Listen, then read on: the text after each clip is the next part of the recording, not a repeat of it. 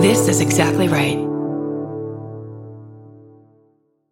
If you're a fan of meticulously crafted worlds that reimagine every little detail, then you'll enjoy the podcast Imaginary Worlds. Host Eric Malinsky spent over a decade working in public radio and uses those skills to create a sound-rich podcast that features interviews with Andy Weir, who wrote The Martian, the writers of hit TV shows like Star Trek: Strange New Worlds, designers of games like Magic the Gathering, and the puppeteer who designed Miss Piggy. You can find Imaginary Worlds wherever you're listening to this podcast.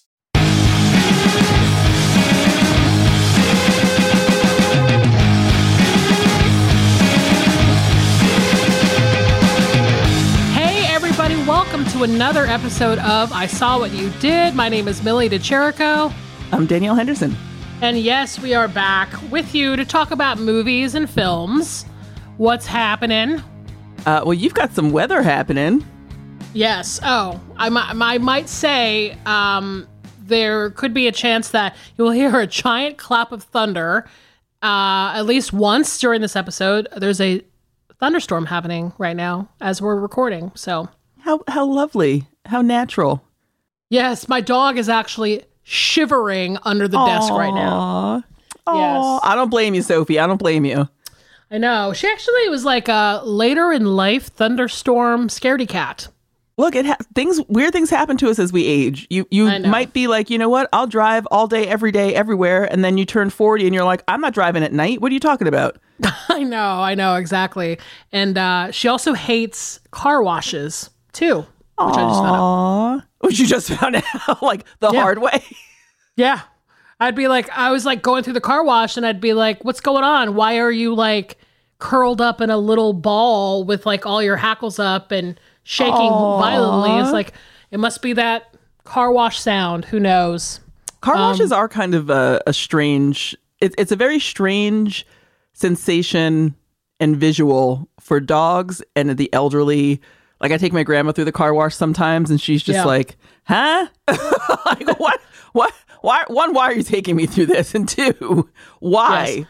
It's like, because, you know, car washes now have, like, lights and colors. It's like a fucking club in there. I know, it totally is. Do you have, like, friends that will make a car wash an Instagram story where I'm like, come on. Really? Instantly forward. I can't anymore. The first time it was cool 10 years ago, and now I'm like, no. Unless Statham comes through and punches you through the fucking roof of your car, then I don't want to see it. Chev Chelios is on fucking fire. Walking down the length of the car wash. I don't want to see it. Oh my God. They've got so many like fucking pop-ups these days. If they had a Chev Chelios themed car wash in LA, I would move back. The end of story. That's all it would take. That's all it takes for you. I'll move back. Make it happen. Oh my goodness. I have a little driving story. Oh, do you want me to tell you? First, I'll tell you a cute fact about my town. Every once in a while, I'll pepper these in for you. But the mayor of my town, Michael Newhard, also owns the gift shop in town. And he has owned it for like decades. And all of my friends work there in high school. And it's very sweet. He's a very nice man.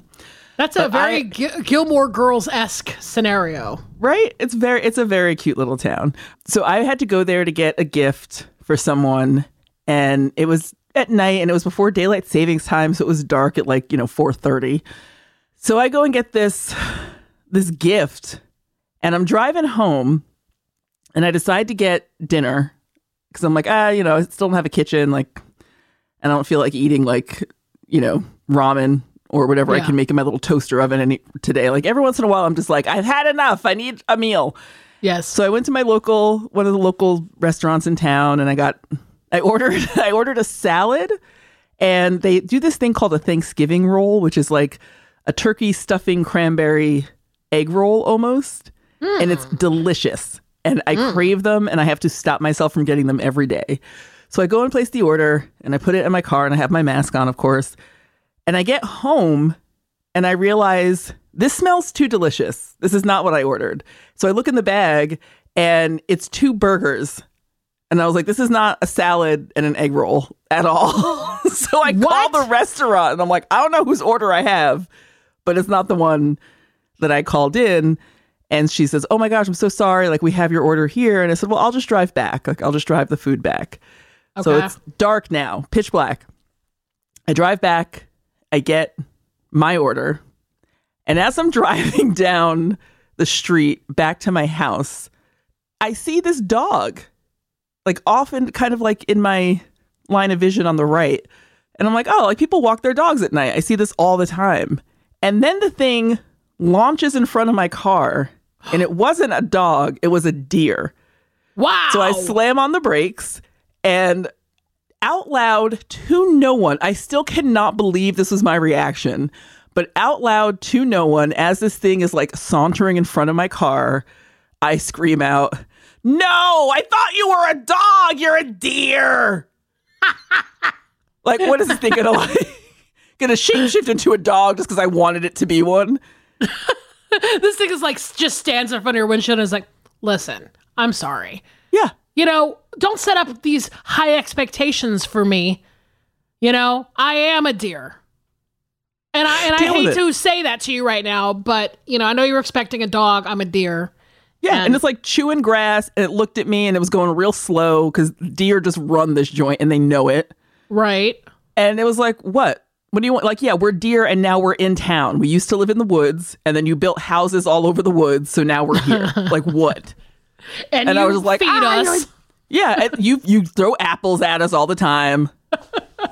So now we're here. It was like a little deer parade in front of my car, and I just literally screamed out, no, I thought you were a dog. You're a deer. It felt like I was having like a senior moment or something.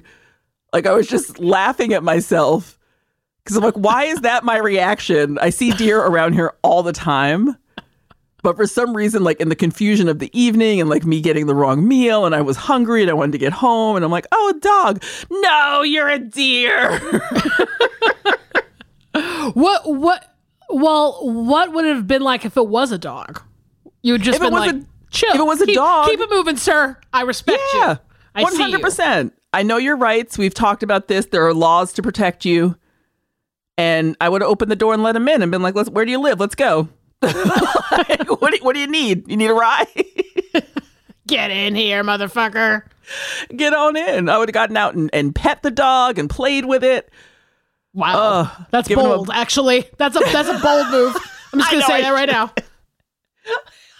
I genuinely have friends who have been bitten because they were petting a strange dog like in front of a CVS or something. Oh, yeah. I've been bitten by a dog twice. Twice in my lifetime. Oh, yeah. What? Twice in my lifetime. Fucking sucked. Once was at work. I got bit by a dog when I worked at a thrift store. How the fuck does that happen? I don't know. Wait, what? That dog was this is too expensive. Yeah. No, it was like one of those jobs where it was like, yeah, a little tiny little, baby dog, like a little chihuahua or something like that. And it was sitting in the arms of this lady that was paying. I used to work at a thrift store and I used to work the register. And basically I went to, like, she did the thing where she's like, oh, I've got a dog in my arm, so I can't move my arm normally to get the money out of my wallet. I'm like, fucking don't carry the dog, right? You have a transaction to make, right? Yeah, you can plan for this. So as she did one of these things where she took her hand and then like took the money out of her wallet with like one hand and then put the dollar bill or whatever the fuck it was. I was like, it was no money. It was like $5 and kind of like floated it to me, like kind of halfway. And so I reached for her money and her dog bit me. Damn. Yes.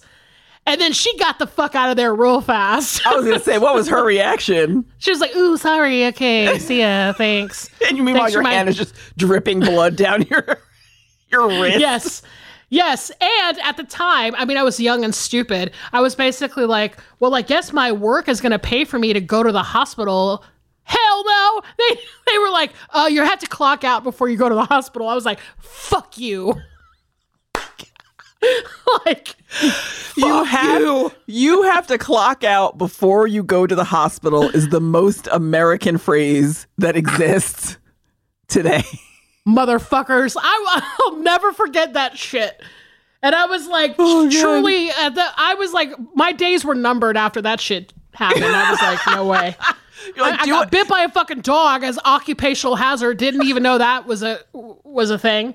You're like, let me see. Do I want to risk my safety and personal health for a tag sale? Probably not. No. So in my mind, you just like opening a door to a stray dog on the side of the road, be like, come on in, I'll take you home. Where are you going? You just need a ride into the next town? You going to Dunkin' Donuts? What's going on? That's bold to me. Where do you live? New Jersey? I could take you to New Jersey. How'd you get here? What was your day like? Are you here for the Apple Festival too? I should have known. Well, I get so nervous when I see loose animals on the street because I'm like, if I'm a nice person and I would stop for you and pick you up and, buy you a mocha. But a lot of people will just like run you over and keep going. And I just get so nervous. So I'm like, well, I'll help. I'll be the person to help you out. And most animals, trust me, do not want it. Yeah. I cannot tell you how many, especially in LA, how many times I've seen a loose dog and just been like, oh shit, I'll pull over. I got to help. And then the dog is like, fuck you. And like pisses on my shoe and runs away. Like they don't want the help. They're like, I'm loose. I'm free. You cannot trap me. This is not going to be some fucking 12 years a slave shit where you're going to fucking put me in your car and then all of a sudden I'm living at the goddamn ASPCA. They're like, no. They don't want it. They don't want the help. But I stop every time just in case. One is like, you know what? Yeah, I've had a weary dog is just like, I've had a long day. I'll take that ride. My parents, where they live in Florida, they have a lot of loose turtles. There's just turtles crossing the road all the time. And you always see somebody who will pick up the turtle from the middle of the road and put it on the side. Every time you see their little legs, they're like, get off me. Don't fucking, it's like they're on Dynasty. They're like, get your filthy, stinking hands off me. Like, I will not be subject to your whims, sir. Like, they're just like constantly like flailing around. And it's like, it's a good move. Like, I always think, okay, good. I'd rather like have somebody hold up traffic to move a turtle than have it be smashed or whatever. But it is funny because the turtle's going, get your filthy, stinking hands off me. Well, also the turtle's like, it took me a year to get that far across the road. Yes. Like you just set me back by a month. Like it took me all goddamn day to get off this curb. And now you just put me back. Well, God bless you for caring about animals. And even though you were fooled, the deer fooled you once again into thinking it was a dog. It was actually a deer. Oh, the deer around here are constantly surprising me. Constantly. You know what else is constantly surprising me? What's that? It's our mailbag. Definitely. We have got a mailbag this week for you. We sure do. And I gotta say, I'm so excited to talk to both of these people. Same. Yes. We're very excited. I've been trying to get him on the podcast for a while now. We'd like to introduce our guest for this mailbag. He is the host of the wonderful podcast. Well, actually, multiple podcasts, but he does a great podcast for the New Beverly Cinema in LA, alongside his co-host Elric Kane. It's called the Pure Cinema Podcast. I've been a guest on there many times, and they're just doing good work. And he's also the host of this equally amazing podcast called Just the Discs. That's basically all about physical media. And we are also blessed to have his daughter, who is a big fan of the podcast. We've mentioned her many times. I'd like to introduce our guests today, Brian Sauer and Raven. Hi. Hello. Welcome. Say hi. I just said. She's like, Dad, you're already harshing my vibe. So happy to be here. We are, yes, both big fans. And Millie, obviously, I know you. We've had you on Pure Cinema, and it's been great. You're one of our absolute favorite guests. And Danielle, I'm a big fan of yours as well because of the show. It's so great to meet you. And Raven and I, it's our daily ritual. I drive her to school on Wednesdays and Fridays, and we listen to the show, and that's our drive to school. That's our regular thing. That oh my gosh, makes us so happy, and I can't say enough how happy I am to meet both of you and to have you both on the show. And Raven, I know we mentioned this in a podcast, in an episode a while back, but since neither Millie or I have children, we're just so grateful for the chance to corrupt someone else's child. Like, I thought I was going to miss out on that, but I'm not. Nope. She's plenty corrupted from my hand, but also... I was going to say, you have to be pretty cool. Like, honestly, like, we love the idea that you listen to the pod and, like, that you're a fan of movies and your dad is such a fan of movies, and it seems like you guys share that passion together, which I love so much. So we're so happy that you're here. And so, like, can we ask you a few questions, Raven? Because we're just curious about, like, what type of movies you like, and, you know, like, how did you get into movies? Is just sitting around with your dad so often that it just kind of, like, imprinted on you? Like, how did it happen? I've been watching movies with my dad for a very long time, but he also traumatized me by watching the Gate ones when I was like 4. Thank you for bringing that up. I rewatched it. It was not scary at all.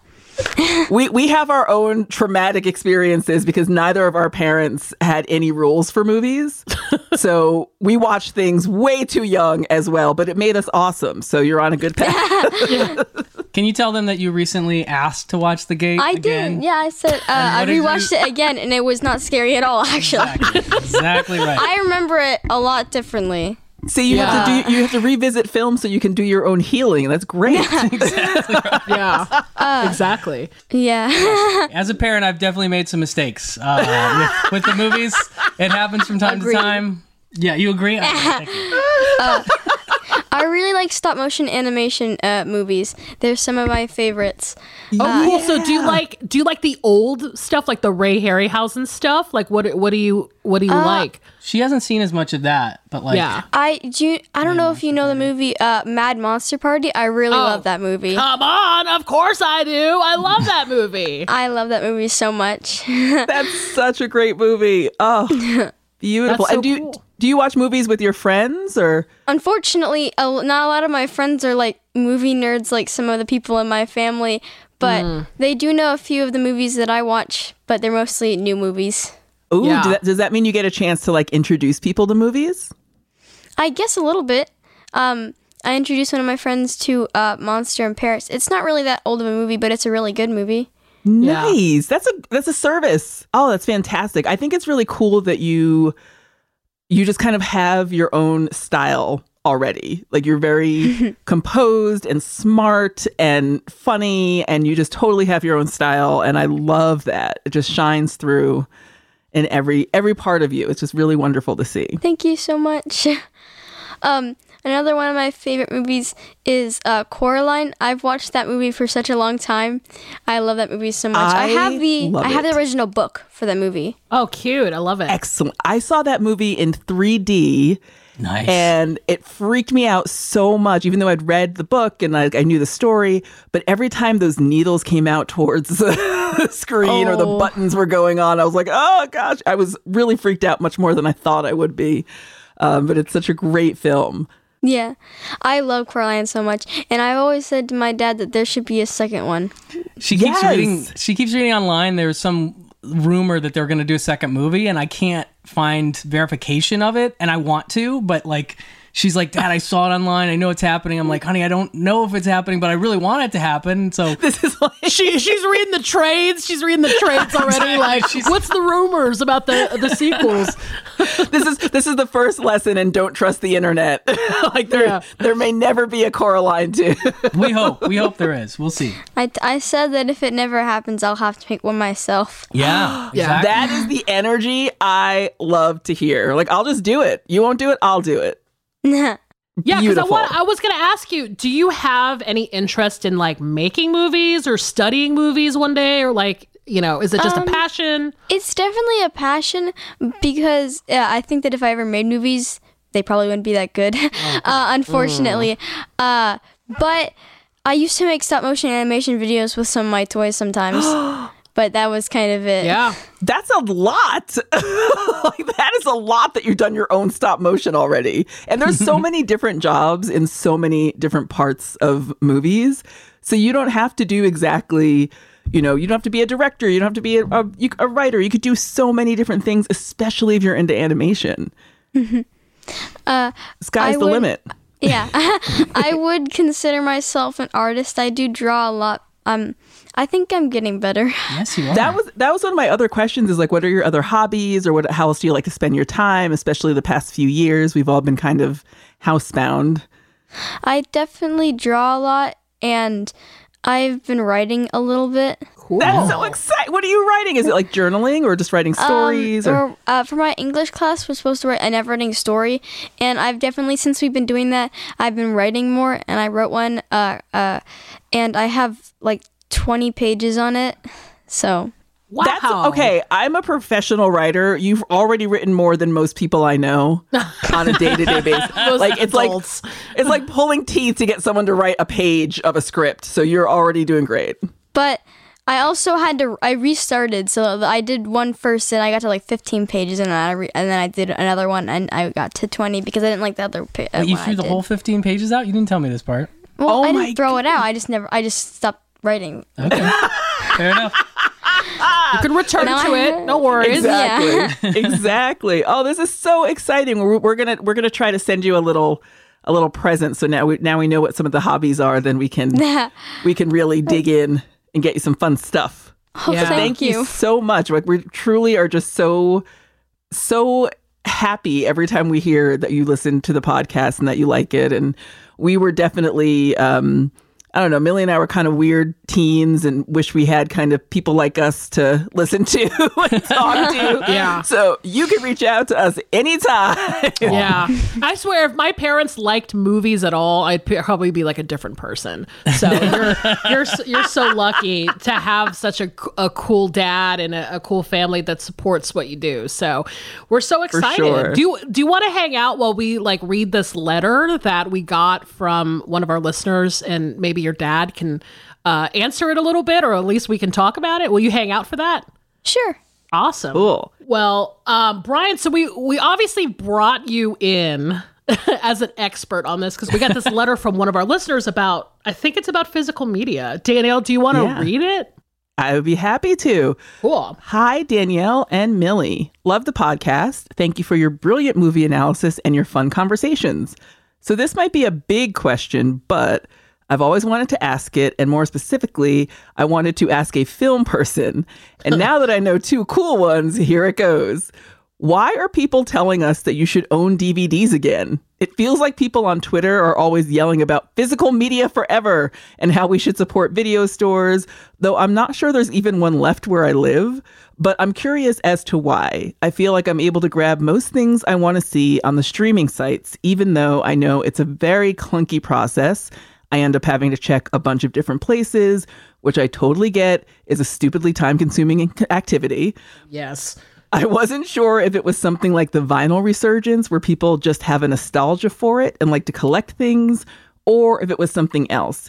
It feels like there's an urgency to the DVD or Blu-ray thing. I don't feel like that's the case with records. Anyway, any insight into this would be so great. Thank you for making the most consistently interesting podcast out there right now. XO JB. Wow.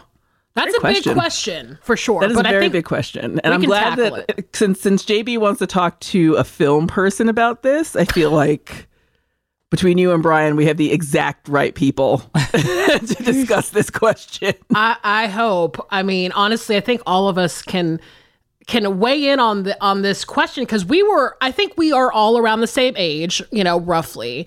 So we kind of grew up in that culture and like the video store home video culture, right, Brian? Yeah, absolutely. I worked in video stores myself for about 10 years. So big part of my life, even before I was going, before that I was going to them, but then working at them just became my gig. So yeah, big deal to me. Yeah.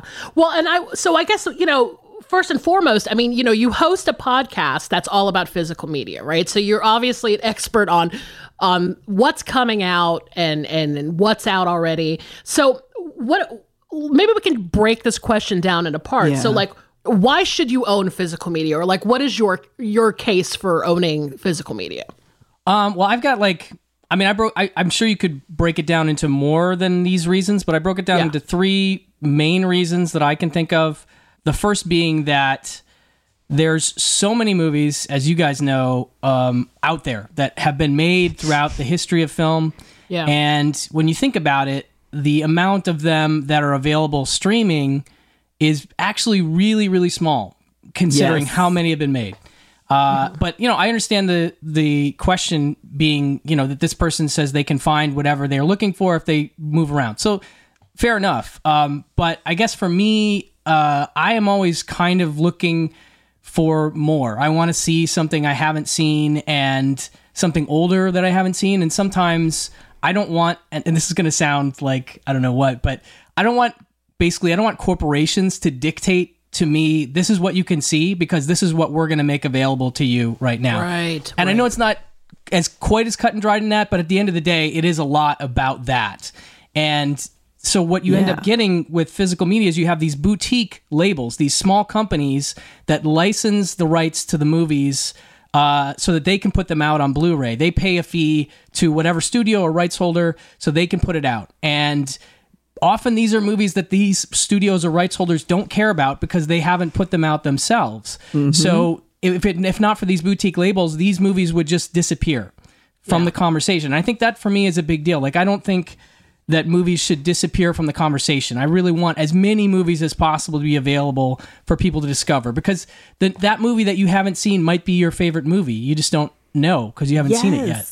I completely agree. And we've had that happen. Even recently we had that happen where one of the movies I wanted to showcase was Amrika, and it was available streaming when I picked it for the show, and then when we went to record, it was gone from everywhere. Exactly. And it's like, well, this is a great film. I want people to see it, but if they don't have the disc, then we can't necessarily always recommend that movie on the podcast. So it's kind of strange that these movies that I love and feel like should be part of the conversation are essentially disappearing because of a distribution issue or because, like you said, at the whim of a corporation, they just decide we shouldn't be able to see it anymore.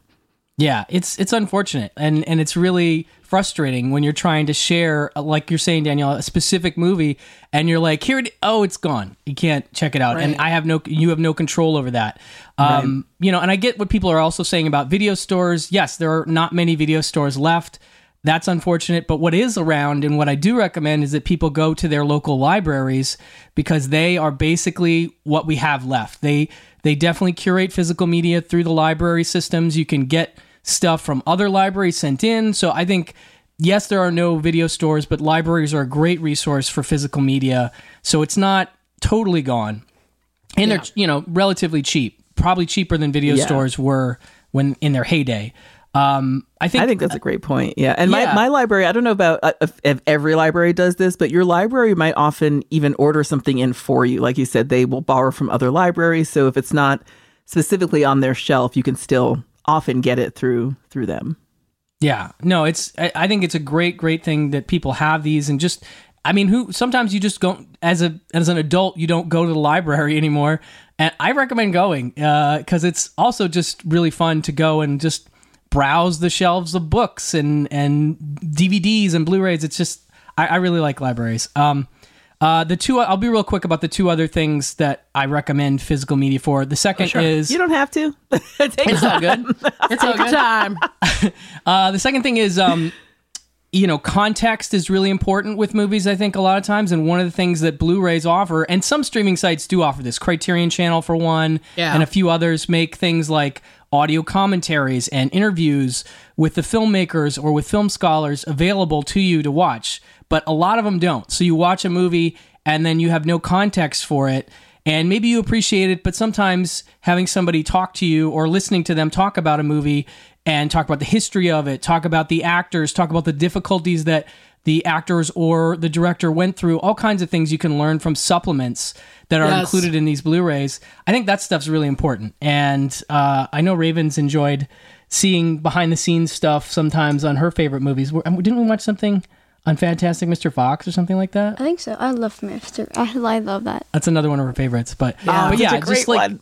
just getting to see people making the movie also, I think, gives you a connection to it that's a little different. Stop motion, like a lot of Leica movies, which is like the ones that make stop motion animations, like Fantastic Mr. Fox, show how they made them. And it's really, really cool because I just think it's so cool. Stop motion animation is really cool. Yeah, for people who want to know the process, getting to see that supplement, is so helpful. And you're right. A lot of times streaming sites don't have this stuff. Like they don't have the bandwidth to carry the actual assets, but they also a lot of times don't even care. They think it's not important. So, you need the disc in order to get that stuff, right? And as someone who's like, I'm definitely, I'm thinking of, Raven as someone who's interested in stop motion animation. I wouldn't have the first clue of where to start with how to make something on my own. But if I see someone doing it and then I think, oh, well, that's how they do it, I can try it at least. So it kind of encourages people who are interested in deeper levels of film to kind of get more involved. Yeah. Yeah. No, definitely. I know that she definitely, I think, were you doing the stop motion before or after we watched one of those? I can't remember if that influenced you or not. I don't remember. You don't remember? Okay. This is just a minor point, but one thing that I do love about supplements is that there's a lot of dudes that talk about movies. As you guys well know, I'm certainly a dude that talks about movies myself. But I do love that Criterion and some of the other labels love to involve women a lot. Yeah. Some of my favorite commentators on Blu-rays are people like Kat Ellinger and Sam Deegan. These are women who are incredibly educated, incredibly intelligent about film. And I think they always bring something new to me. And I get, as much as I, talk to a lot of dudes on my shows, I love to talk to women. I love to hear women talk about movies. And I really do think that is one of the benefits of these supplements, is that they are aware of that. And there's a lot of really, really, well seen ladies out there that can speak to films in ways and from a different perspective than men. Yeah. And so I think that's really valuable as well. Yeah. That's so smart. I really love that. I think that, not only do I agree with you, but I think you're right in that it also kind of opens the door a little bit for different types of analysis, either from the creators themselves or from different types of people. And, it's just a way to kind of keep more people coming into the field. I think that's an important point. Absolutely. Yeah, for sure. The last point I'll make, and this is a minor one because this isn't that important to a lot of people, and I get it. The audiovisual quality of Blu-rays and 4Ks and such is always going to be a little bit higher than your streaming, because you're always going to be dealing with a bit of compression through your internet, speed, and you're never really going to know what kind of quality you're going to be seeing. And I get that is maybe the least important thing to some folks, but if audio visual quality is important to you, Blu-rays are the often the uncompressed, best looking, best sounding version of a film that you're going to get. Even if you could find it streaming, it's not going to look quite as good. Right. So that's, kind of a big deal too in some respects. Definitely. Well, and to JB's point about sort of finding things and then, having to go in a lot of different directions in order to track stuff down, right? This is my eternal problem, I think, with streaming, is that it's very fractured. Like the problem, I think, right now is that there's not one thing, right? It used to be like Blockbuster would have everything or something like that, or your local video store would have pretty much everything you'd want to see. But in the world of streaming, it's a lot more fractured and a lot of different players, and not everybody has everything. And the problem, I think, and this is with America, I think this is what happened with America. I don't know the entire story, but I do know a little bit about rights, because I work in, I have to deal with rights all the time. Yeah. And first of all, rights for films are always separate. So just because something appears theatrically doesn't necessarily mean you can get it on home video. If it's on TV, it doesn't mean that it can, be on the internet. I mean, it's very different.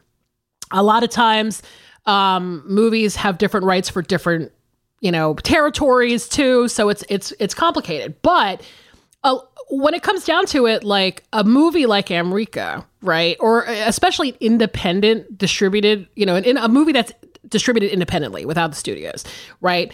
Will sometimes appear on a site like Amazon or appear on a site like Hulu or something like that. But the window is small, or a window could be 2 years, it could be 6 months, it could be 1 month. And you don't know that as a consumer. It could be a week. Yeah. It could be a week, right?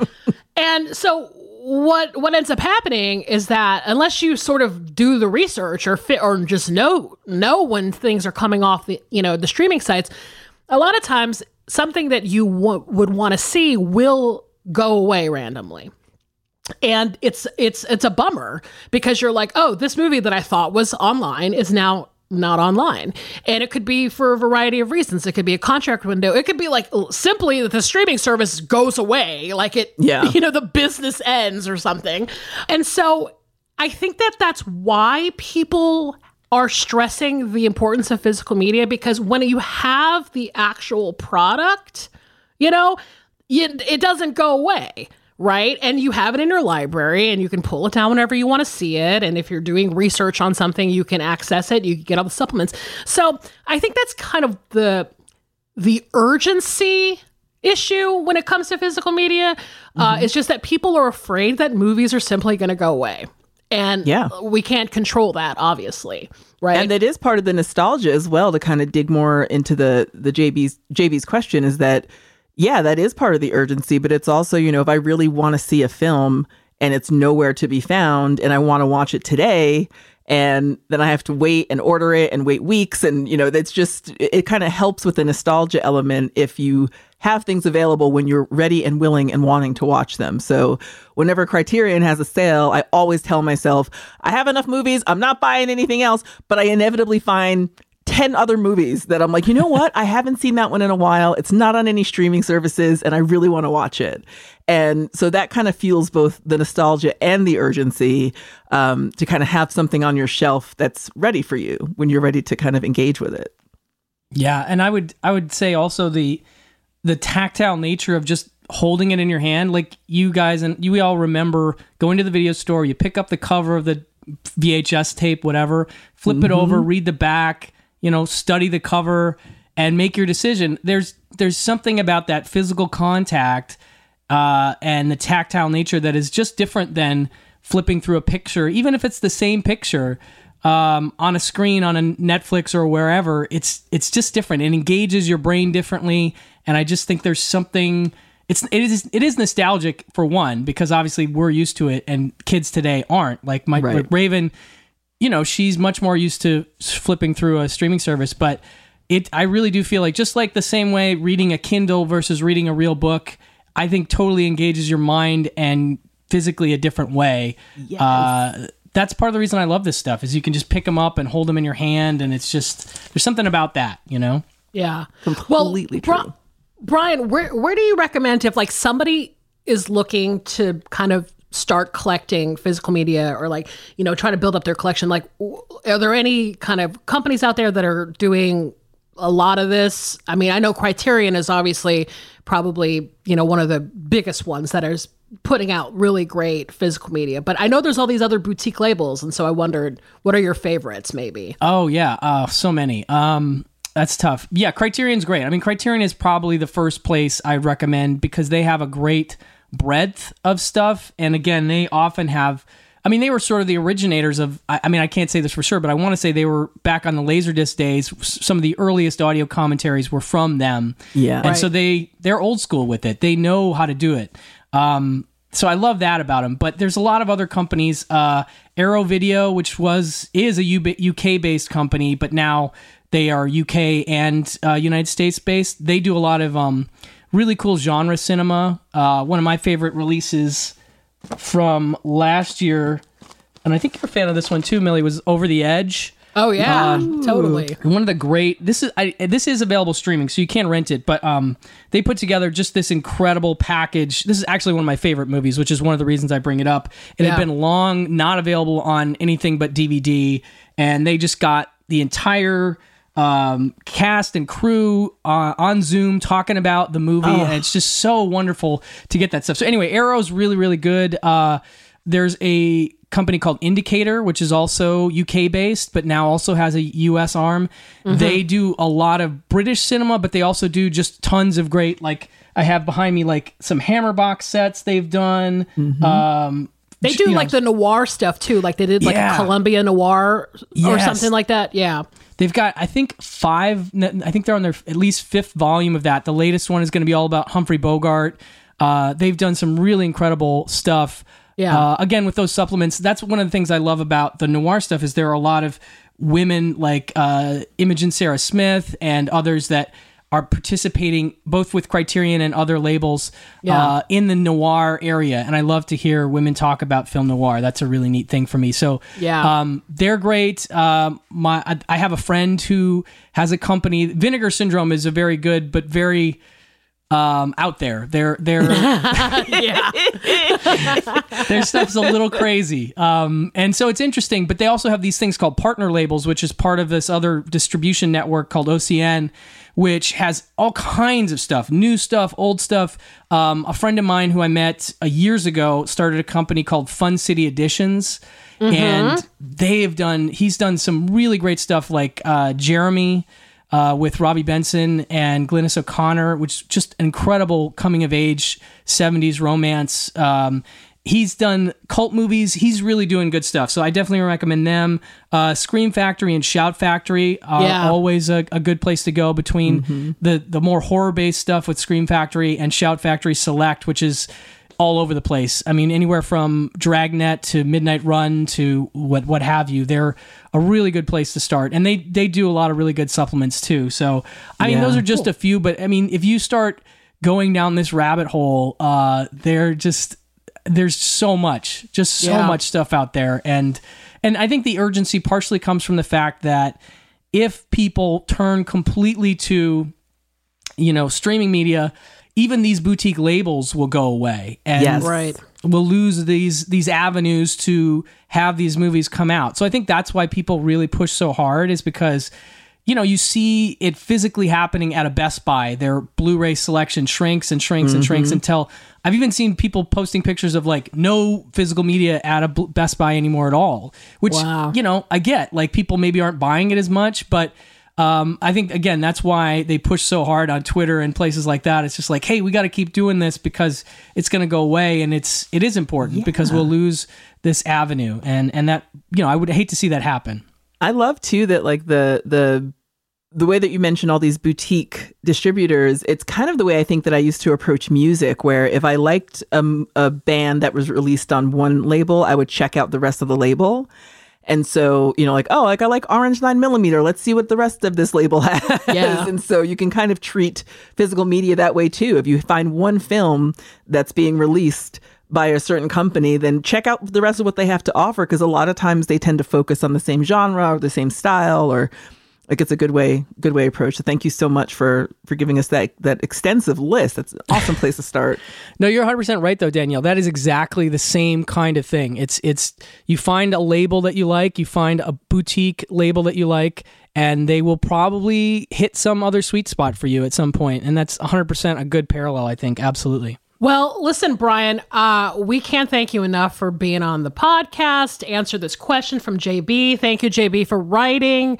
I honestly think it's such an interesting conversation to have, because we do get a lot of people who are asking us like where to see movies for the podcast. And it's always hard because we want to try to make that, I believe it as much as you do. I think movies should be available always. And I hate to think that movies would just go away simply because no one can, host it or put out a DVD of it. So I'm excited that you were here to answer this question. We've been wanting you on the pod for a while. Yes. And you got to come back. I'm honored. Back and Please talk come back. movies. So honored to be on. I'm such a big fan of both you guys and the show in general. And I love what you do. And again, my daughter loves what you do. And it's been a really neat bonding experience for her and I. Like, we bond over movies to a degree, but lately she, is kind of doing her own thing and is a little bit more like, Dad, leave me alone, kind of. So when I can get in the car with her and the guitar lick from the beginning of your show comes on, she just she just, shuts right up and is just like, what are they going to talk about today? And we totally have bonded over it. So I really appreciate the show in a huge way, more than I can really express. And again, thanks. it's an honor. It's an honor. I'm a big fan of both of you. My heart's melting. Thank you. I know. You're and listen, I say this often. You're one of the good ones, Brian. I love being on a podcast with you. I love hearing you talk about movies too. And thank you so much for your time and tell Raven that like she is one of us. She can have her own segment on this podcast whenever she wants. Whenever. We need a stop motion animation person. We're going to Raven first. Yes. But and also so please nice. listen to Pure Cinema Pod and Just the Discs. Like truly you're one of the most accessible and thoughtful and intelligent hosts out there. And it just really, I always find something new and wonderful to discover when I hear you talk. So thank you for being part of this community and letting us be part of this community. So kind. Yes. My pleasure. Thank you so much.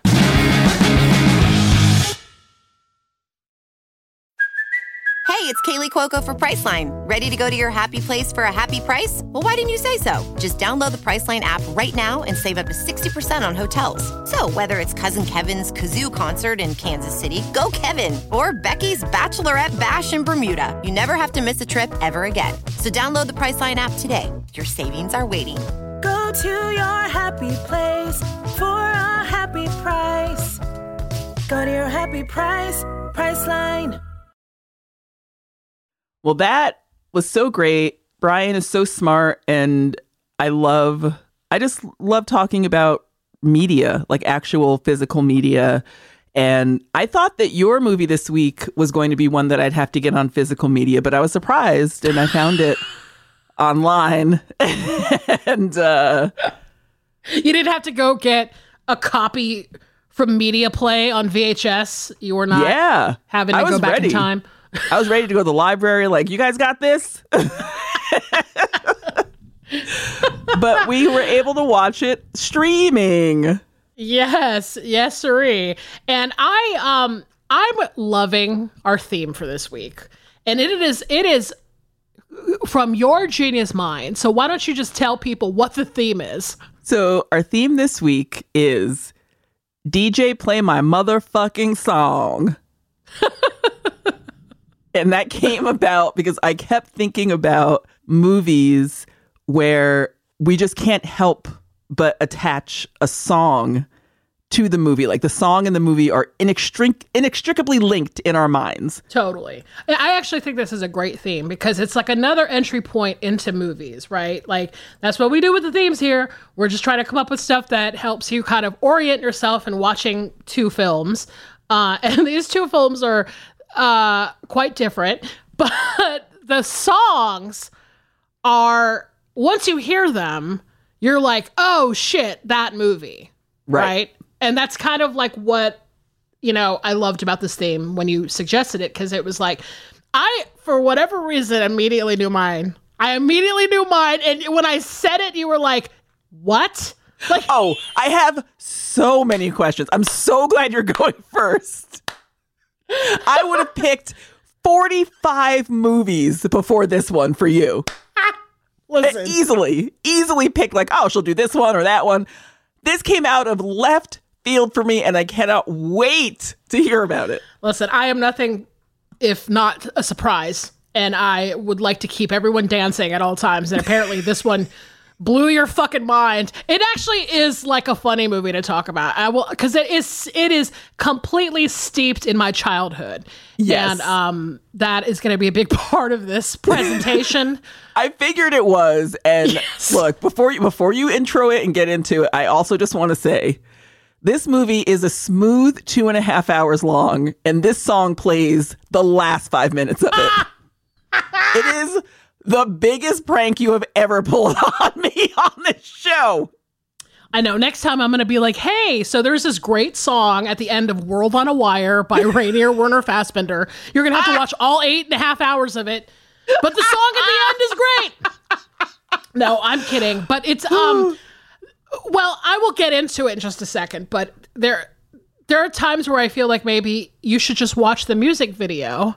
Yes. Instead of watching a 2.5 hour movie. Which I know also what I mean? did. Because when you decided that this was your movie and you sent the link, I was like, wow.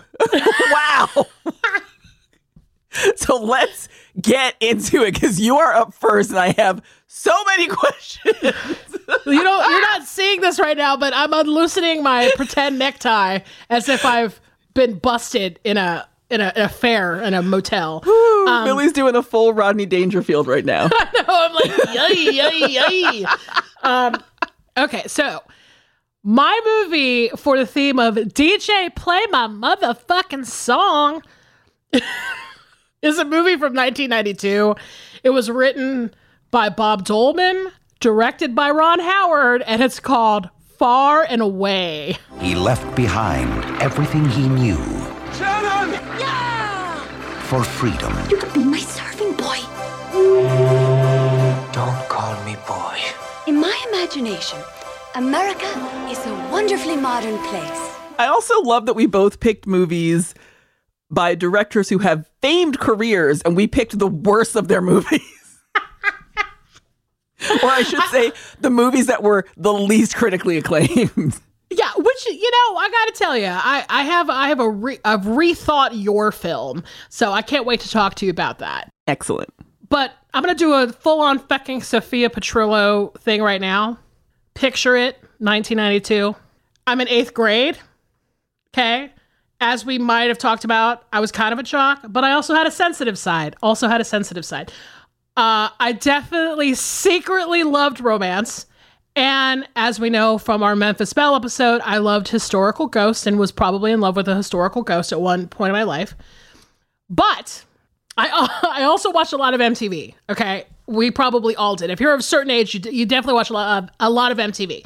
Now, you kids may not know this, but honestly, like, MTV not only used to play videos, but they also would play like these weird playlists of like clusterfucky videos. So like in the 80s and early 90s. So they'd play like in between the Alternative Nation jams and then like the Downtown Julie Brown jams. It was like not unheard of to see a Michael Bolton video. Absolutely. Or like Anita Baker. I feel like we talked about this. Anita Baker videos.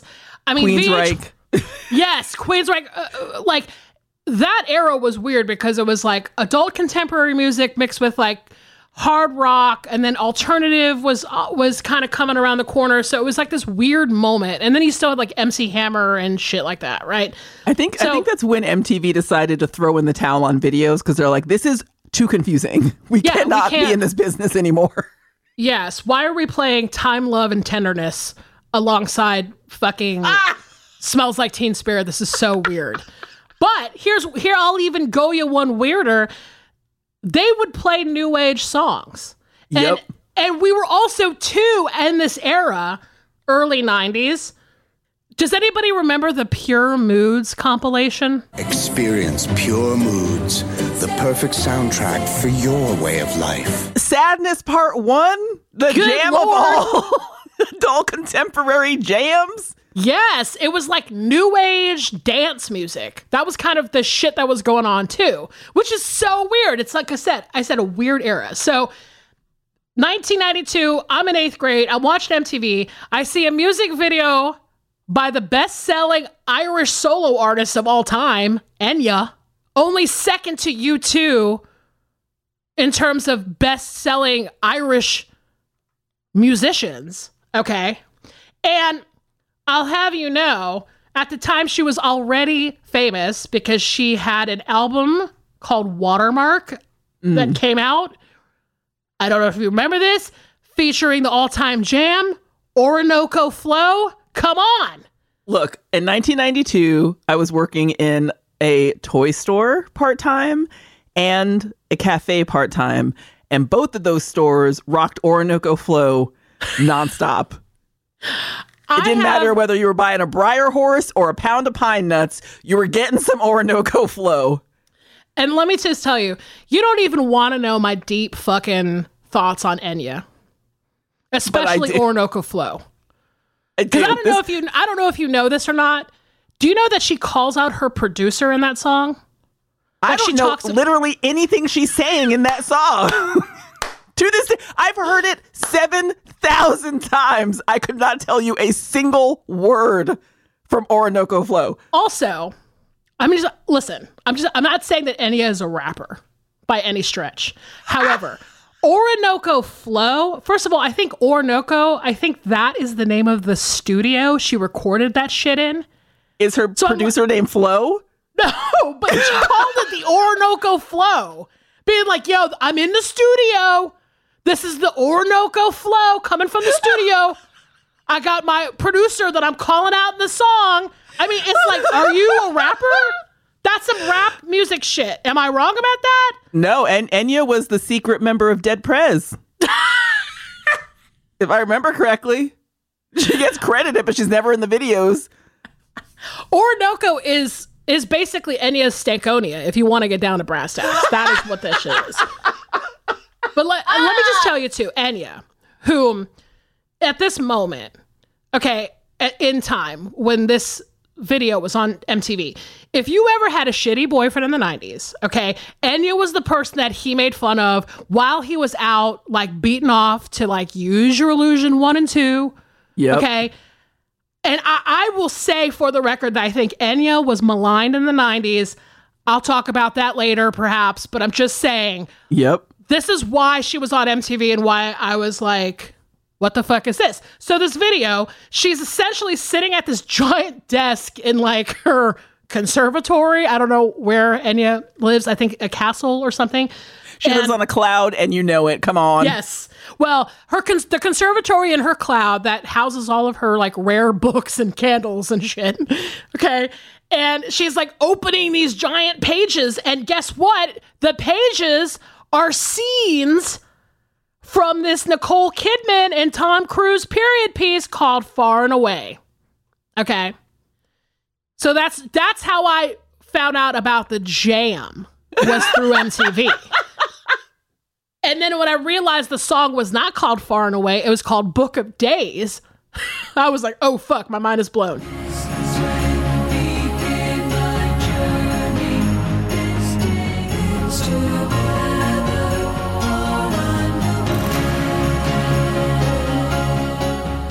Now, Far and Away, the film. All right, let me get to this. It was the second movie that Nicole Kidman and Tom Cruise made together while they were married. As a culture, at this time, we barely knew Nicole Kidman. Okay. Thank you. But as a kid of the 80s, we knew Tom Cruise, obvi. Okay. Now, I saw their first movie, Days of Thunder. Thought it was just okay. I mean, I haven't seen it in a while. It's really hard for me to get in the race car driving movies. I'm just going to throw that out there. With you.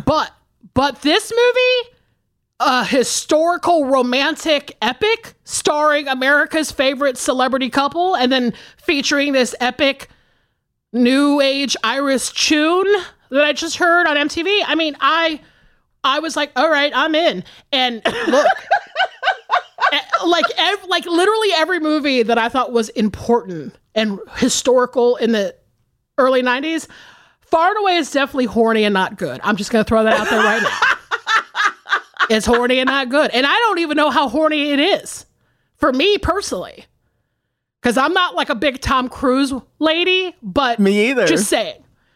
By that metric, it's horny and not good. But this would be my selection for the bracket if we do it again. But look,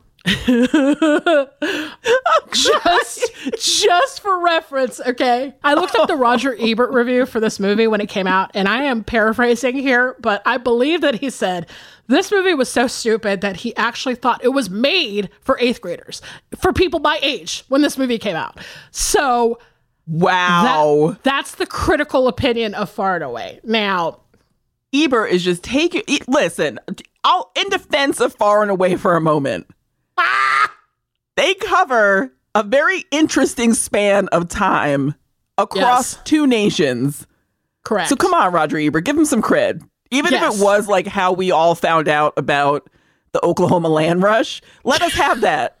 Whether we're in 8th grade or whether we're 90, like let us have that. They didn't teach us that in school unless you lived in Oklahoma. And I mean, you know what? Let me just tell you this right now. Like, looking at it from today's lens, yes, now we have directors like Steve McQueen and other people who can like make these great historical films and they're good.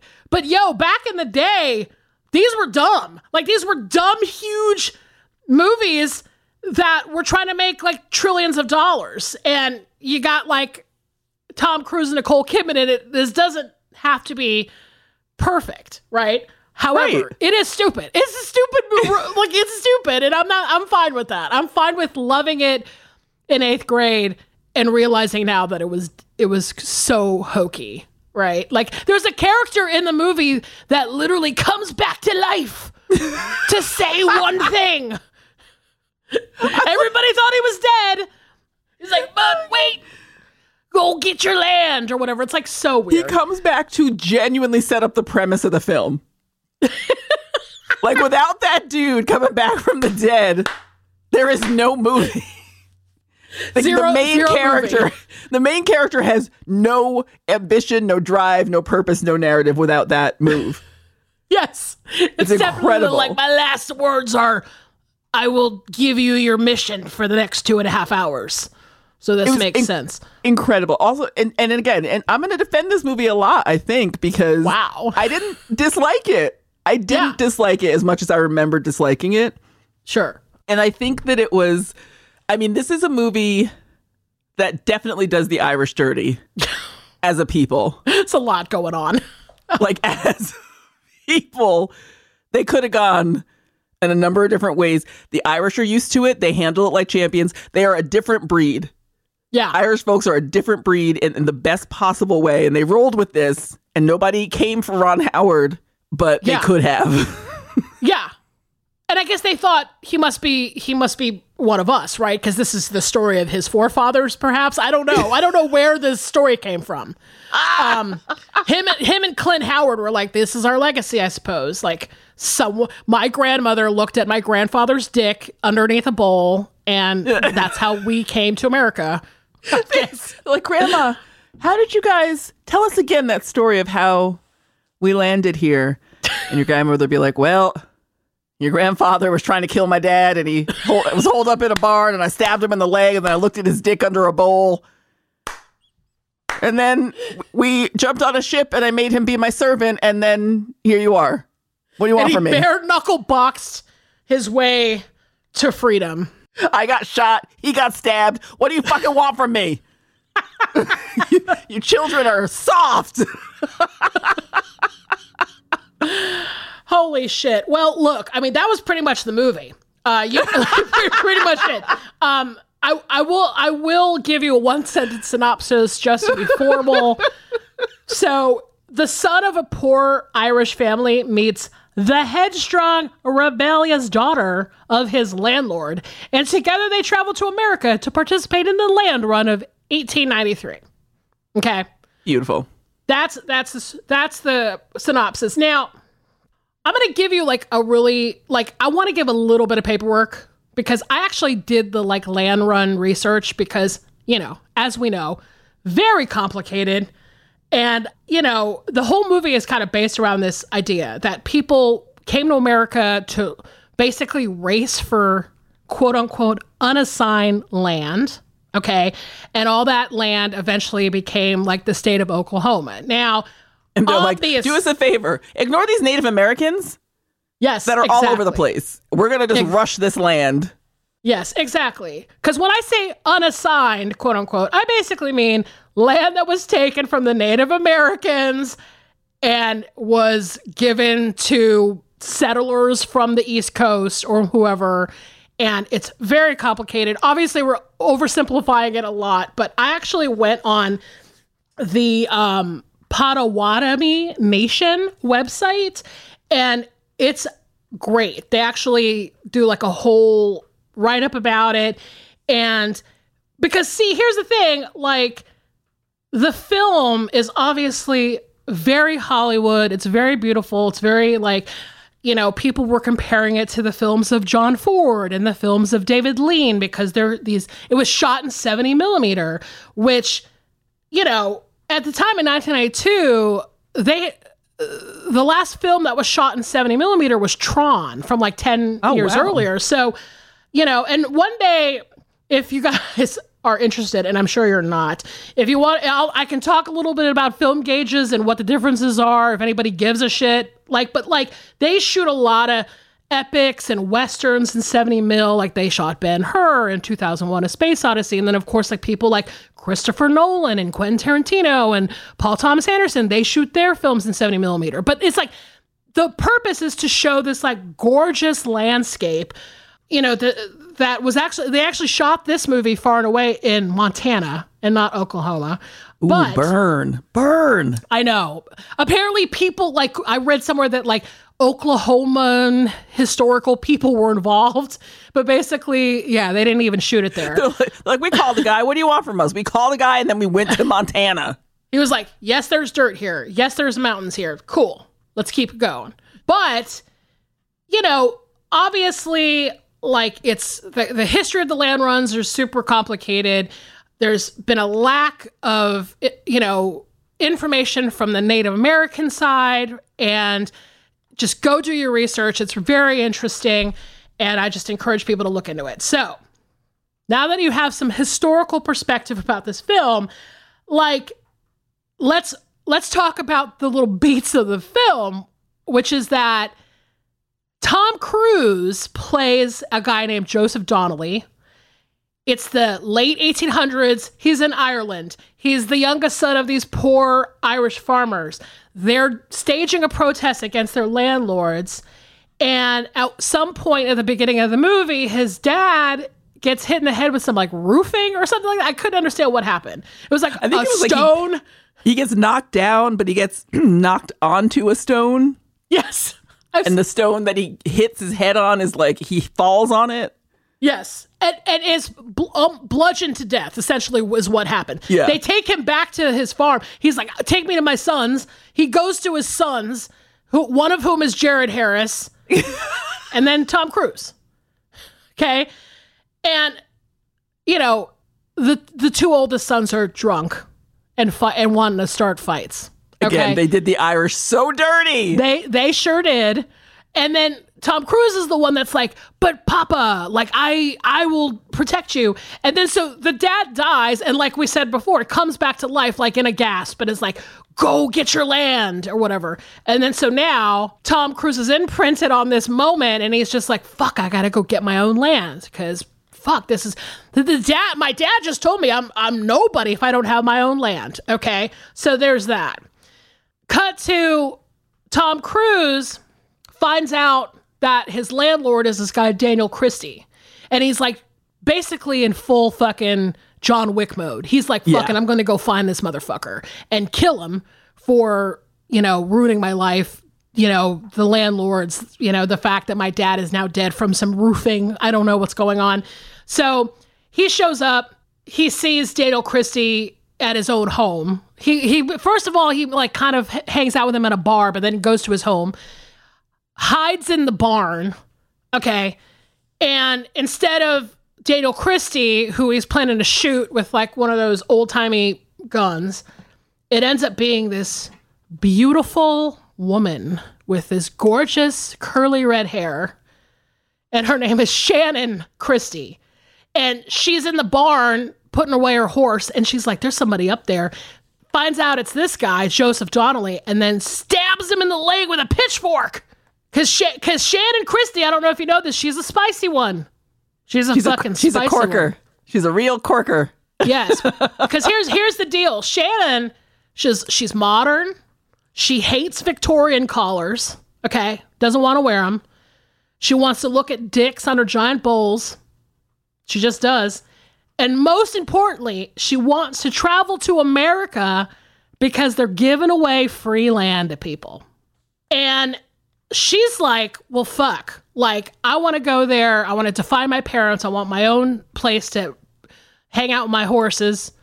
And she basically, you know, enters in this proposition to the Joseph character, to the Tom Cruise character. And it's like, do you want to come to America and get your own land? I looked at your dick. I guess we're bonded for life. Right? So basically, come to America with me. Here's the thing. I can't go by myself because I'm a woman and I can't travel alone. And why don't you just become my servant? Just casual. Yes. And then when we get there, we get land and everybody wins, right? So that's the proposition. And he's like, are you fucking joking right now? Like, I'm trying to kill your dad for ruining my life and ruining my family's life, and you want me to come be your servant. But then realistically, he can't go home because he completely failed in his mission to kill Daniel Christie. Yes, because he's like, also, what else am I going to do? Right, because he doesn't know how to shoot a gun or anything. He's like real clumsy. Well, I find that very odd that he's clumsy, but also a bare knuckle boxer. I'm just like, how does that work? Well, to his credit, the gun was old and rusty and it backfired. So he tried to shoot this guy and the gun was like, nah. Yeah. We ain't shooting anybody today. Sure. He almost blows himself up by trying to kill his landlord, which we've all been there as far as I know. So there's this other motherfucker, too, that comes into the picture. This guy named Stephen Chase. And this is like full Titanic mode. I haven't seen Titanic, but I know a little something based on literally all of you emailing me the plot to Titanic. Okay, now, Stephen Chase, who is played by the actor Thomas Gibson, he's kind of like the Billy Zane character. Yeah. He's like the mustachioed, dark-haired, like, asshole rich guy that is trying to marry Shannon. Yep, and he works for the dad, and he's like... Yes, and he's an evil motherfucker. He's so evil, and this is Thomas Gibson of Dharma and Greg fame, amongst other things, or if you are a Criminal Minds fan, Criminal Minds. Yes. He put so little effort into an Irish accent. Like, Tom Cruise is out there, like, fucking shucking and jiving, giving it his all. And then Thomas Gibson is like... Hey, lassie, whatever. Like, yeah, I'm going to shoot you. And you're like, wait, were you not just Irish a second ago? So little effort into maintaining that accent. He's like, I just have to be a dick. Just focus on the fact that I'm a dick. Don't listen to my accent. Yes. It's like, I have one, sort of. But mostly I'm handsome and an asshole. So just focus on that. Meanwhile, Tom Cruise is sweating. He is sweating through those pronouns and pronunciations. Oh, yeah. And this is like Tom Cruise early period-ish where he still looks like a fucking mean jock. When he's got that mean jock face. He wasn't completely... He hadn't capped all of his teeth. By this point, he was still like fucking... You know, he was kind of a unibrow, like mean motherfucker looking type of dude. And they really played that up in this film. So, here's the thing. Shannon is rich... and Joseph is poor. They're traveling together on a steamer across, to America. Shannon has a spoon collection. And she's like, this is my money. My money is in these spoons. And let me just tell you, back in 1992, my mother also thought that spoons were going to get her places. We had one of those cabinets, like, all hanging on the wall that had the fucking spoons from, like, every state. And I swear to God, she was like, yo, you're going to college on these spoons. I was like, they will end up at a thrift store. And where I will get bit by a dog. I was like, that's my fucking sliding doors moment, is the fucking spoon collection. Who was running this spoon racket back in the day? Because I entered so many homes. My friends' parents were like, we all got to get the spoons. And I'm like, what is happening here? And are you okay? Because the spoons were also like, they were non-usable. They were tinier than a teaspoon. Yes. They were like little Barbie spoons. Some of them had little bells hanging on them. Like, you couldn't use that shit. They had like big enamel emblems on them. I'm like, who is using this, buying this? It's not even like enough silver to make a ring out of. Yes. Who was running? Someone got super rich off of the spoon racket in the late 70s, early 80s. I'm just saying. Yes. And like, think about it this way. This was pre Beanie Babies. So this was like the foundation. Spoons laid the foundation for Beanie Babies. Let's just say that. For all y'all's moms. Like, spoons walked so Beanie Babies could fly. Exactly. So Shannon is like, yo, I got these spoons. They're going to take us to the new world so we can like go get this land. guess what? She has no street smarts whatsoever because she entrusts some fucking stranger to her spoon collection. This motherfucker basically like drops them, and then everybody starts grabbing them, so they're broke. Is basically my point. So she's all high society. He's like Joseph's of the lower classes, if you will, and they are fucking broke in America. So they have to pose as brother and sister, as you do in these films. And they got to rent a room in a brothel where Shannon has to dance burlesque and Joseph has to bare knuckle box to survive. And also they fall in love during this this whole shenanigan.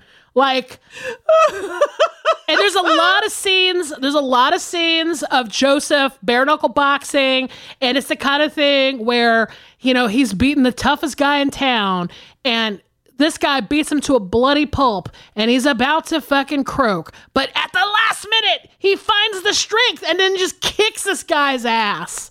Like, gotta love a boxing movie where that shit happens. It's like, that's why this movie is this is why this movie is 2.5 hours long, because they're like, we have to put a whole boxing movie within this narrative of people coming from Ireland to America. Exactly. And so they basically separate at some point, Joseph and Shannon, as you also do in these films, because it's like you're in love, but you have to break away for a second so you come back together at the end. Hello. He starts working on the railroad, but they both end up in the spot. That's what's crazy, is they end up in the spot with the land run. That was the dream. On top of that, guess who else is in America trying to get their land? Her parents, who decided that they were like, yo, we got a castle in Ireland, but I guess we also want American land because we're greedy. Well, because that castle got burnt to the damn ground. Yes. The tenants were like, fuck you, we're burning this goddamn mansion. But also Stephen fucking Chase. This motherfucker's in town too. They brought Stephen. And wouldn't you know, there was an epic showdown between Joseph and Stephen coming around the bend. But then that's the part of the movie that is actually kind of interesting. And it is that moment of like, oh, they shot this in 70 mil. Thank God they did that. It looks great. But basically the land rush scene. So basically, guy shoots off the gun. 20,000 people are taking their stagecoaches and their horses, and they're basically just running towards free land. They stick their flag in the ground, and that's their spot, right? And it's it's kind of, like I said before, there's obviously like a complicated history with it all, but in context of a film, of like a Hollywood fake ass historical film, it looks great. Yeah. And that's the film. That's the story. And here's the thing about the Enya song, just to wrap this up. This all takes place before the Enya song, P.S. The Enya song plays at the closing credits. Because the rest of the score was done by John Williams, and I feel like there was one other, like a modern band. I think it was the Chieftains. I think they had a song in it. But basically, yeah, the Enya song plays at the end. However, in '92, Book of Days was bumping all the time. And that's where you put the big song, was at the end of the film. Like Bryan Adams and the Robin Hood Prince of Thieves song, it was at the end. Yeah, and here's the thing. I was fooled because I thought that song was going to be in it more. When I actually saw the movie, I was like, yo, they played Book of Days at the end. I thought it was going to happen during the fucking race. That's how they got us. Man, I was like, never again. I can't tell you how many movies I went to in the 90s thinking they're going to play my song throughout, because they play it on MTV a solid 12 hours a day, which means they want me to see this movie because the song is in it. Right. And I would go, and then You Should Be Mine plays at the motorcycle scene at the end. Right. They oversold that shit. And like, they don't do this anymore because MTV does not play music videos. But back when we were kids, the music video was an entry point to the film. Like, basically, it was almost like marketing for the film, where you would see the music video on MTV and be like, oh shit, I need to go see, whatever movie this is. I want to go see Streets of Fire because I saw the video for I Can Dream About You. There's like all these clips, in the video. And I can't tell you how many movies I saw based on the music video alone. Yes. Like, that's basically how I found out about movies in a lot of ways. And the Fire videos didn't just show clips. They also had the actors in the video. Oh God. Those were the Fire ones. That was when you knew. You're like, yo, this isn't just like some marketing tool. They fucking integrated this shit into the Ghostbusters video. Yes. When you saw the fucking guys at the end from Ghostbusters, you're like, oh, they're in it. They're in the video. I'm like, damn, that's fucking tight. Quality. And let me just tell you, this isn't like a fucking, I'm not going to say this explicitly, but also if you hate Enya, come fight me. I will bare knuckle box you. If you hate Enya, I swear. Will Joseph Donnelly your face. Right? Because And here's the you should. thing. One of the most interesting facts about this movie and this song is that Book of Days was nominated for a Razzie. How dare they? What? A fucking Razzie. Okay? What kind of disrespectful shit is that? I can't hear that. I can't hear that and just go back to normal. That's not right at all. Especially when songs like the MC Hammer Addams Family song is out here and you're nominating Enya. In the 90s, it was so chic almost to make fun of Enya at a certain point. And I find that fucked up now in 2022 because she was just making chill spa music for all of us. That's all it was. Yep. Was she was making fucking chill out, chillaxing soundtracks for our relaxation. I swear, if you hate Enya, I will bare knuckle box you. I'm going to take it. I'll go to your town. I'm going to take it one step further and say it was very popular in the 90s and even not as much now, maybe, but like prevalent in the 90s to make fun of any female musician. Yes. I cannot tell you how many times my first boyfriend or like someone would be like, oh, you're listening to Tori Amos, tore my anus. And I'm like, I will fucking turn up Little Earthquakes so loud your ears bleed because you just don't get it and you're not supposed to. And fine, let them do their thing.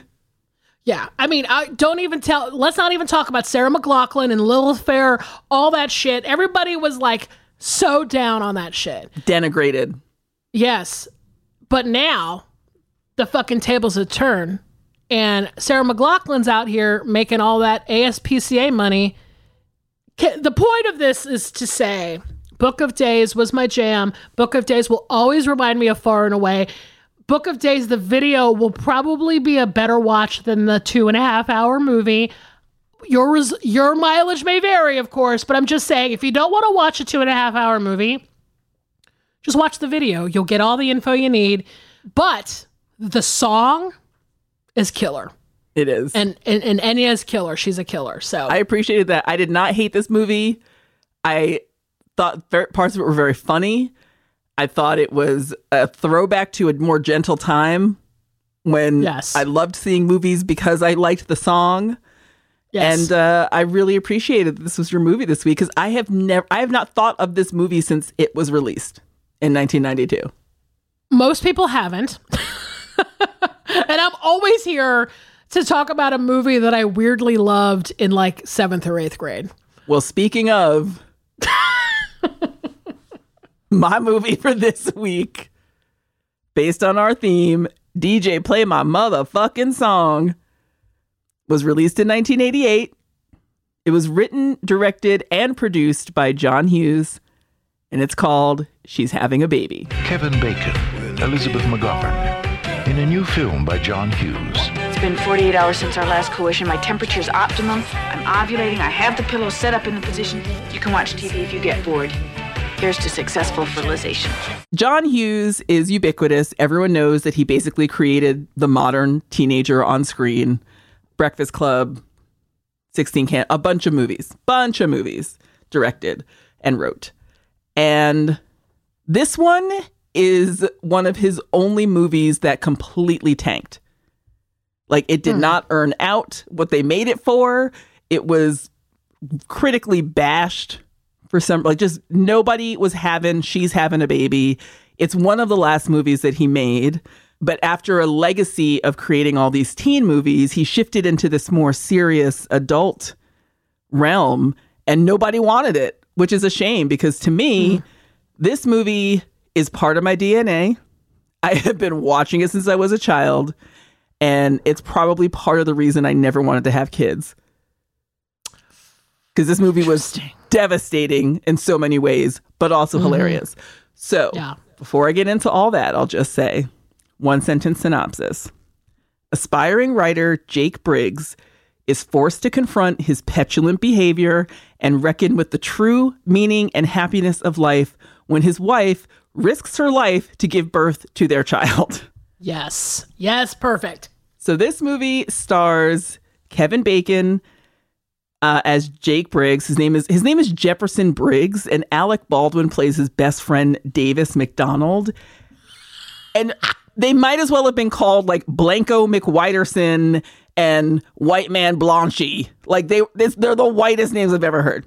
Were they in the Land Run 2? That's some Land Run ass fucking names. Land Run 2 Electric Boogaloo is Jefferson Jake Briggs and Davis McDonald.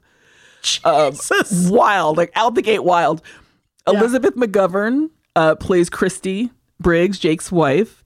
And Elizabeth McGovern, who a lot of younger people probably know from her more recent stint as the matriarch in Downton Abbey. She is so low-key hilarious in this movie. Yeah. Just sarcastic and snappy. And I adore her in this movie. And she looks like a porcelain doll. Like she is just like so underutilized and so funny in this movie. Yeah. She's so good. She's so good in this movie. Amazing. And the whole premise of the film is basically that we're meeting Jake and Christy at the beginning of the film as they're getting married. And let me tell you, nobody is happy about this marriage because they are very young. You know, they're like in their early 20s. Jake is panicking from jump. And a big part of this movie includes it's mostly from Jake's POV. And it includes a lot of his fantasy life. So he'll see something and fantasize and have kind of like these mild breakdowns around what's happening. And he just lives in his head a lot. Mm-hmm. But again, the thing that I love about this movie, it's a very poignant script. Like from the beginning, they're dropping these bombs. Like at one point, Jake and Davis are sitting in the car and he's kind of like, I don't know if I should go in there and get married and do this. And Davis says, he's like, do you think I'll be happy with my life? And Davis says, you'll be happy, you just won't know it. And I'm like, damn, that's 5 minutes into the film and they're dropping these bombs. Let me just talk to Davis McDonald brings the real every fucking time he opens his mouth. I was like, damn, this motherfucker will tell you to your face exactly what you don't want to hear ever. Yes. He's that friend. Yes. He is that friend. And he's kind of this, he could have been in less capable hands, a very throwaway character because he's kind of this well-moneyed, kind of preppy kid who plays his way through his 20s and doesn't take anything too seriously, including relationships. Like he could have just been a throwaway character, but he ends up, even though it's a small role, adding a lot of heft to Jake and Christy's relationship because you're kind of seeing the other side of the coin with him. Can I ask you a question? Yeah. I thought about this a lot when I was watching this movie of his character and sort of like who he sort of represents, right? So it's like, I mean, obviously this movie is about marriage and it's about kind of like going into that world of like moving to the suburbs and having children and everything. And then you have, in every story invariably have like your friend who is still single, who's living in the city, who doesn't want kids, is kind of just like living the life. And there's a scene of Davis and when he comes to visit them and he's got his new girlfriend. And that fucking scene like cut me open in so many ways. And then I started thinking, I don't know if you thought this, it might have just been me, but I thought, do my married friends think that I'm this guy, that I'm like coming into their house, like no fucking attachments, being like, she's a fucking scary city person with she's not married and she's got no kids and she has a job and no. I don't know. I don't know if that's what my married friends are thinking about me. I would hate to think that. But it was that moment where you're like, who are you on this side? Like what side are you on in this scene, right? Oh yeah, I'm the Davis. And yes, our married friends absolutely do think that about us. Even if it's not all the time. It doesn't mean they love us any less, but they absolutely think we're total fucking freaks. Like, what are you doing? This movie made me think if you haven't figured this out already. So yeah, well, this is what I love about watching and rewatching movies and going back and revisiting, because when I was a kid watching this movie, I'm like, oh, that guy's an asshole. He's just an asshole. Right. But now I'm watching it in my mid 40s and I'm like, damn, I have a lot more Davis than I'd like to admit, and I don't like that at all. Yeah, and again, it really adds a layer of weirdness kind of to even the Jake and Christy relationship, because he is bringing so much energy of like being against what they're trying to build. Sure. And seeing how that even affects their friendship. Like, we've been through that where it's not even intentional, but there's a certain point where, like, in my life, my friends were getting married and not even, the marriage wasn't even really the biggest part of it, is when they started having kids is when I started hearing less from, like, their priorities had shifted. And either I wasn't hearing from them at all, or every time I heard from them, it was only about their kids. And I'm like, we used to get so drunk and puke against the sides of bars and just talk about everything. And now I'm only hearing about shitty diapers. And I want to be there for you and support you through that.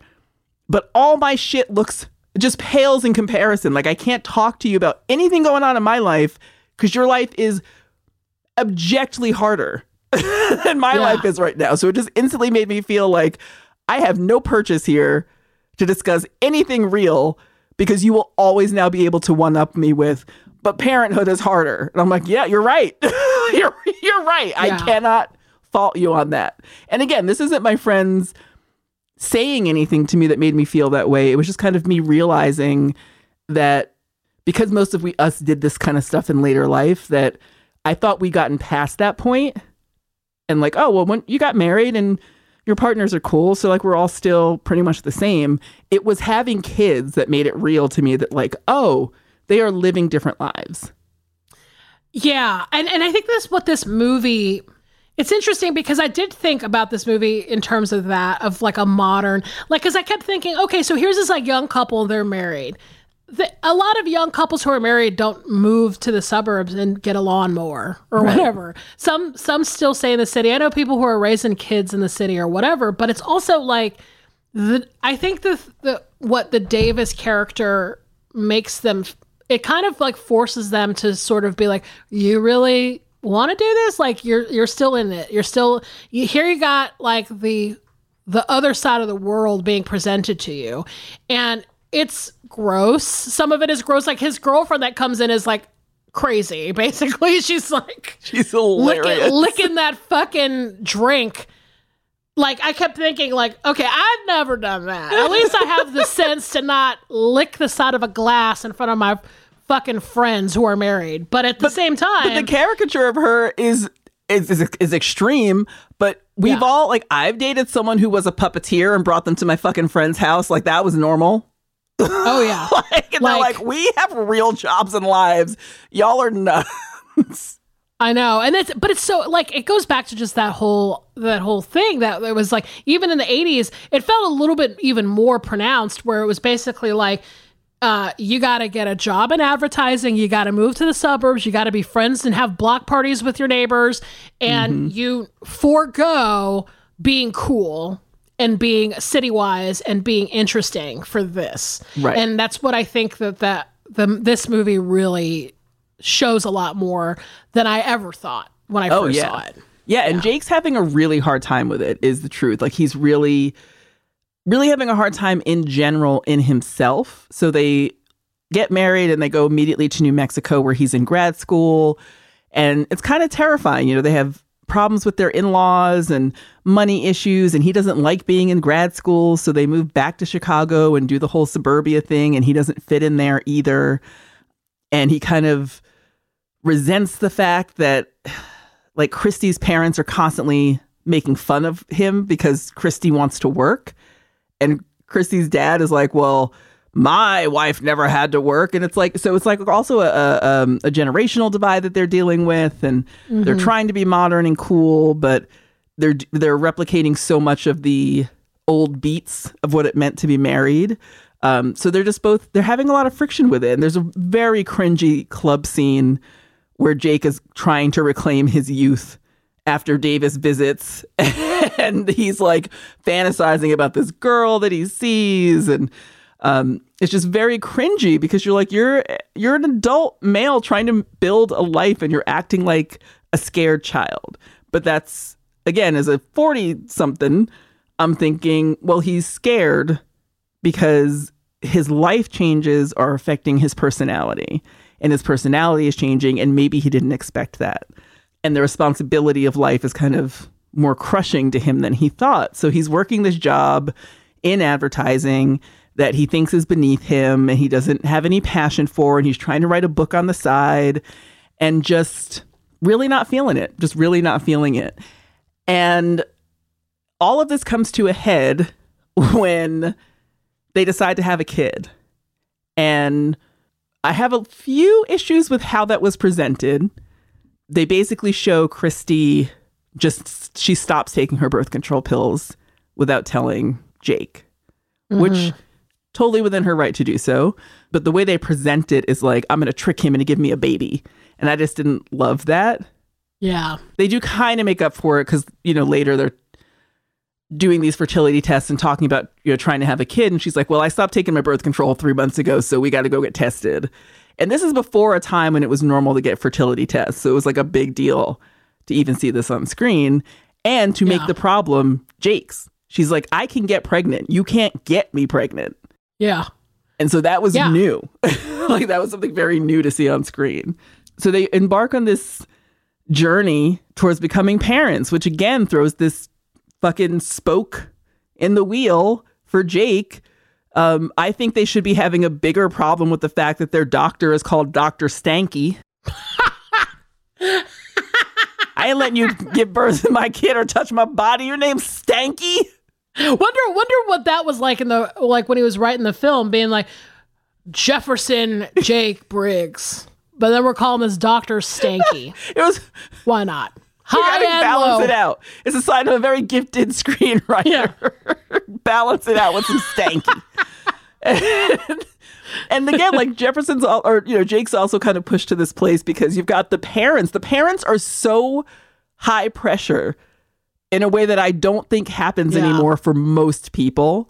And one of the funniest lines in the film, like Christy's dad, Russ, is one of the funniest characters in the film unintentionally. And at one point they're sitting around the dinner table and he's like, when am I going to have some grandkids? Everyone else in my office has pictures of their grandkids on their desks. And then he points at his wife and he's like, and I only have a picture of her. Like, when am I going to get some? And then he looks at the two, Christy and Jake, and goes, what, are you going to be swingers your whole life? like neither set of grandparents thinks that their marriage has any value until they have kids, which is a high pressure fucking situation. So they decide to have kids. Christy gets pregnant.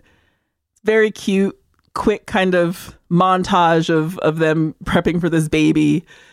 And that's where my song comes in, because Christy's on the way to the hospital. Yes. And she's cool, calm, and collected, and Jake's losing his fucking mind. And she, in the middle of giving birth, they're trying to, bring him in to be present in the room. And then very quickly, before he even sets foot in the room, there's problems.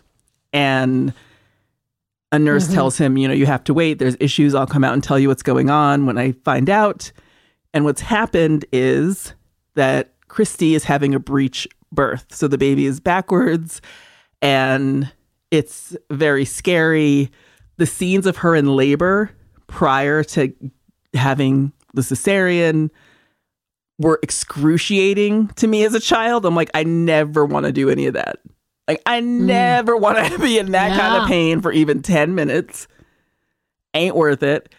But then we get, again, to my song. So I didn't know this as a kid, but This Woman's Work by Kate Bush was written for this movie. So when I was a kid, I just thought, this song so perfectly matches what's going on. How lovely. And then years later, when the internet came into my life and I was reading about this song, I'm like, wait, this song was specifically written for this movie. Like John Hughes commissioned it essentially from Kate Bush. Pray God you can go. I stand outside this woman's work. This woman's work. And if you don't know who Kate Bush is, wow. I mean, look, if you weren't a kid who was dancing around with a scarf in your room to Wuthering Heights, I can't help you. But go back and do some work and figure out who Kate Bush is. She is, in the words of Millie, an ethereal rock bitch. I will bare knuckle box you if you don't know who. I'm sorry. I just want to bare knuckle box everybody. But also, like, I feel like Kate Bush has had, I don't know, kind of this like weird resurgence or reappreciation by like the younger generation almost. Yes. And I think a lot of it is because a lot of her songs are sampled now and redone. So This Woman's Work, we've already talked about actually, because Maxwell did a cover of the song and it was featured in Love and Basketball. So, right. But I think a lot of people do know who Kate Bush is, but if you don't, do yourself a favor. She is a tiny weirdo from the UK and I just adore her. And she was the witchy godmother of rock. And just fantastic. Yeah. So she has this like very high pitched voice and she's singing this song and it's all about the perspective of being a husband who is on the outside of this experience that he's watching his wife go through and the uncertainty of not knowing what's going to happen, but you can't do anything about it. So it's really a song about helplessness. And it's just so beautiful. This movie, again, this song was written for the movie, but then it was put on her next album, The Sensual World. And I just feel like this hospital scene it's just stuck with me over the years. It's just one of the most touching and beautiful and sad scenes I've ever seen committed to film, especially on the heels of this movie that up to this point has been mostly a comedy. And there's this one scene in particular where Jake is sitting down and he's by himself. The rest of the family is across the room. He's by himself, sitting down, bathed in light. And as he's sitting and thinking about what's happening, he goes and flashes back to all of the fun and beautiful and happy moments of their life together. So again, this is where this movie to me takes a real turn. And I think part of the reason why I really have always loved it is that every scene that you've seen before this of them fighting or bickering or, not having a good time, as he's actually thinking back to it, he remembers the fun of it and the joy and the life and how all of that was part of building a life together. And it wasn't all as bad as he was making it out to be. Right. Yeah. It's almost like in that moment, he realized that he had been just so caught up in his own bullshit. Yep. You know what I mean? That he didn't even understand, like, actually what was happening. That now his wife is in danger, their baby's in danger, and he just, like, doesn't know, what to do. Because so much of what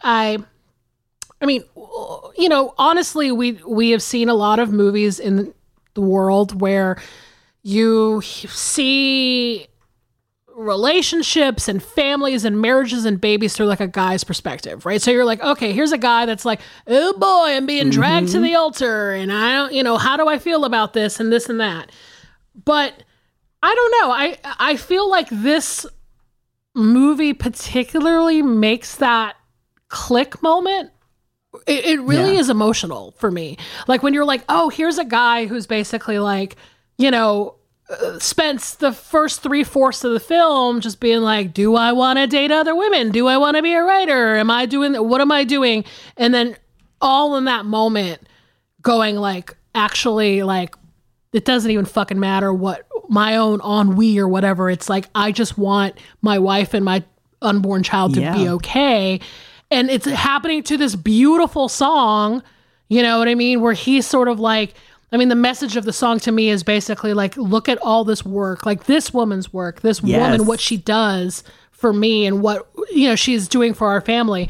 I mean, that's emotional. I mean, that is the difference, I think, of watching it now versus having seen it in the 80s or the early 90s or whenever I saw it and being like, oh yeah, it's like, this is John Hughes movie, but it's not like funny and rollicking. And it's like, oh, it's like a grown-up movie. And I don't really know what to think about that. But now it, you know, obviously means a lot more that I'm older. Absolutely. Yeah, I could not agree more. It is completely true that it's always that, for some reason, that scene has always hit me very hard emotionally, but even more so now, like you said, as an adult, because I just kind of understand more about what John Hughes was trying to say about what actually matters and how easy it is to get caught up in our own bullshit and not focus on the stuff that is right in front of your face. Like it's just like Davis said in the beginning of the movie, you will be happy, you just won't know it. Right. And I think in that moment, he knows it. He knows it. He looks back and says, like, look at all these moments when I was happy,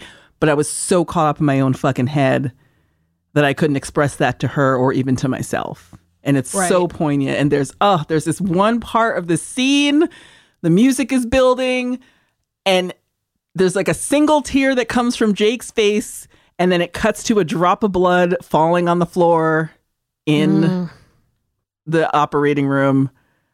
And I just lose it every time. Yeah. One thing that was interesting to me now as I kind of went back and read some stuff, because John Hughes died in 2009. And Kevin Bacon wrote something in Entertainment Weekly, and it starts out pretty funny. So he says, and I quote, "Leave it to me to be in the one John Hughes film that doesn't explode at the box office." But then he goes on to say, "The childbirth sequence with the Kate Bush song, 'This Woman's Work,' was so intense. He'd picked that song already, so I listened to it again and again and again. He'd play it live on the set. I didn't have kids then, so I was basically projecting and trying to figure out what that kind of pressure and fear could be. When my son was born, we had a really similar situation where the cord was around his neck and they moved his wife, Kira Sedgwick, from one room to another. I mean, it was like literally straight out of She's Having a Baby. And the crazy thing was my reaction was so similar. It's such a lame thing to say, but it was almost as though I practiced for this moment by making this film. I was there going, holy shit, John Hughes already took me through this." Wow.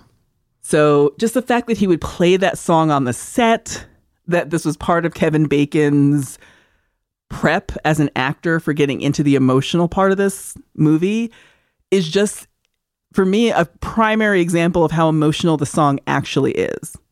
I mean, honestly, like the song is so gorgeous, but just the like lyrically, like what it's doing. I mean, just the simple title of it. I mean, it's like, it kind of is a recognition, I think. And that's what makes it emotional for me, is just knowing, I mean, it was written by a woman, but it's that thing of like, oh, here's a song that presents this idea that this man is recognizing, you know, this sort of emotional, physical, spiritual load of a woman, right? And that to me is like very emotional, like, and using it in the context of this film particularly, where it is literally a guy who's waiting while something good or bad may be happening on the other side of, you know, the wall or whatever. It's just intense. And it's very, and it's made more intense by the fact that this movie is semi-autobiographical. You're right. And at the end of the film, it's in the credits, it says that the inspiration is Nancy Hughes. And I feel like it's worthwhile to learn a little bit about her because I didn't know a lot of this. So Nancy Hughes was born in Chicago in 1951. And she met John Hughes at Glenbrook North High in 1967.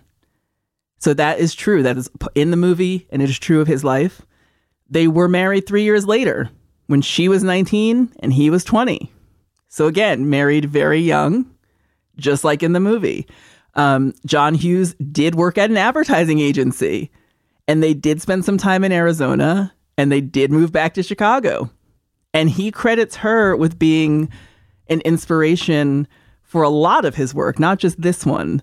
But this movie is so autobiographical and so personal that it must have really stung for him that it didn't do as well as some of his other movies. And I read this in her obituary because she died in 2019. And she just sounded so cool. I don't know if that's lame to say, but basically, this is from part of her obituary that I read on legacy.com. And there's also, in the Chicago Tribune, part of her obituary appears there. But this one particular part I just thought was so beautiful.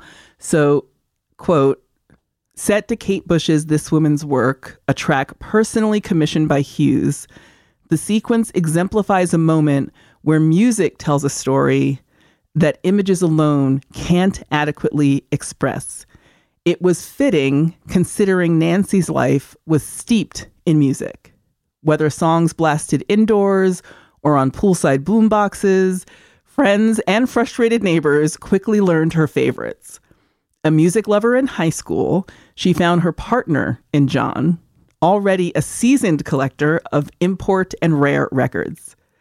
Together, they attended an astonishing range of rock concerts in the 60s, spent long nights in Chicago blues and reggae clubs in the 70s and 80s, and venues across the country and beyond in the years to come.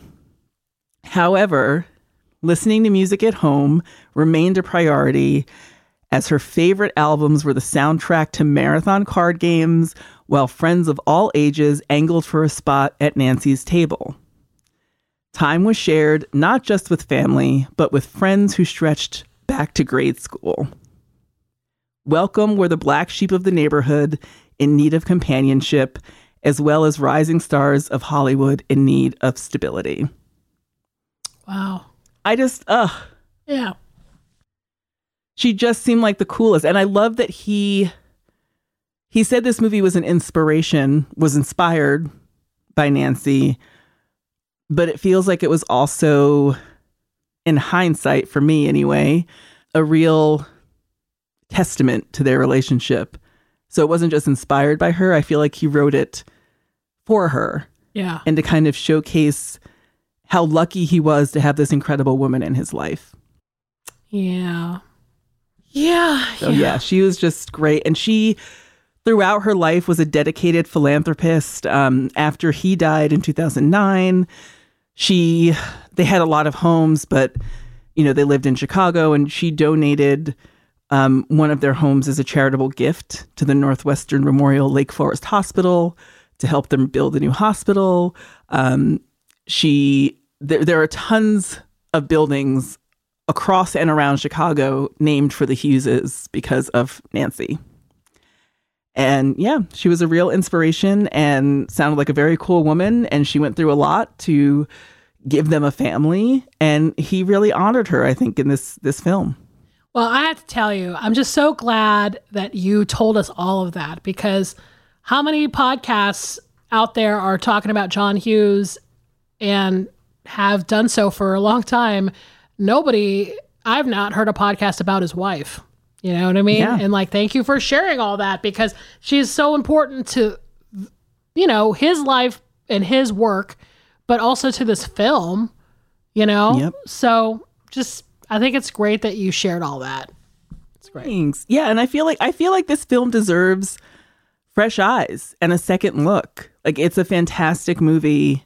It's very funny. It's very provocative, and it's incredibly touching, and it's a real testament to the reality of a relationship and a marriage. And I don't think there are enough adult movies that get credit for that.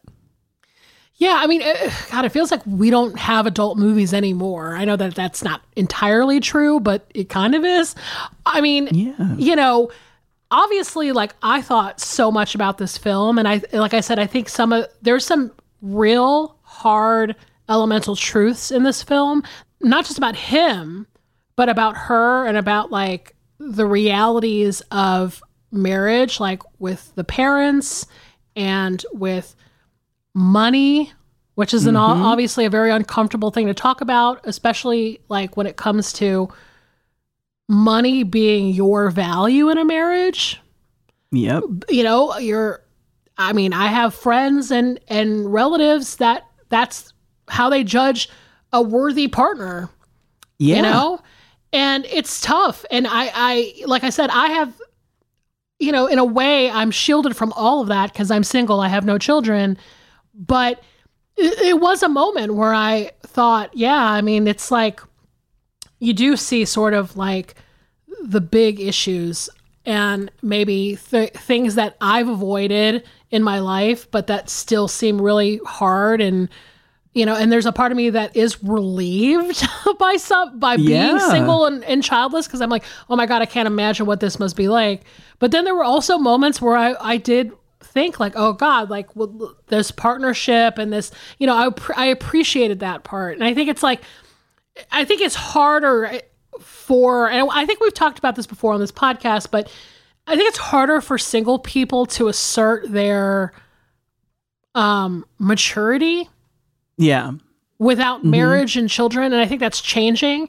Any movie that provokes those sort of deep thoughts is an interesting one for me.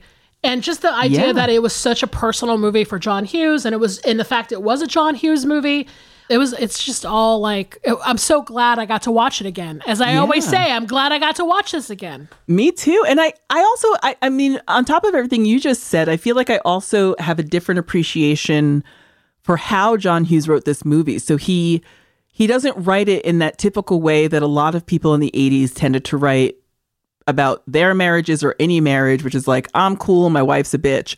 Like, he really made himself, even though he made himself the study of this film, he did it in a way that felt very real, where he was like, yeah, I was kind of a child in the beginning of our marriage and I didn't act right. And I just really appreciated that the love that grew from, you know, from their early days was able to be transformed, and it seems like they were able to kind of really grow together, which a lot of couples don't get to do anymore, or it's become harder to do. And I don't know, I just really appreciated that he centered himself in the movie, but without making himself the hero. Right. Yep. Because Nancy sounds pretty heroic to me. And I think she sounded like a pretty cool lady. And I was just happy to learn more about her. Yes, me too. You know, the impetus for this film, which again deserves fresh eyes. I do not think this was John Hughes's worst movie by far. To me, it's one of his best. Yes, I am so glad you picked it. I think in terms of the song, I think you're right. It is such a huge part of this movie. And now knowing that it was written for the film and, you know, it was kind of like played on set. I mean, it's just, yeah, it's a great song that's honestly just woven into the fabric of this film. So good choice for this theme. Thanks. And good I like theme. this theme. Yes, I like this theme. We should do it again. We should definitely do it again because I guarantee you I do have more modern choices. Like my first thought will not be far and away Enya. You're going to pick the Teenage Mutant Ninja Turtles next. You'll be like, oh yeah, I love that pizza wrap. Listen, there's a lot of like, oh my God, we could go down a road of these like movie songs. My God, like Adam, you've already mentioned the Addams Family rap, for God's sake.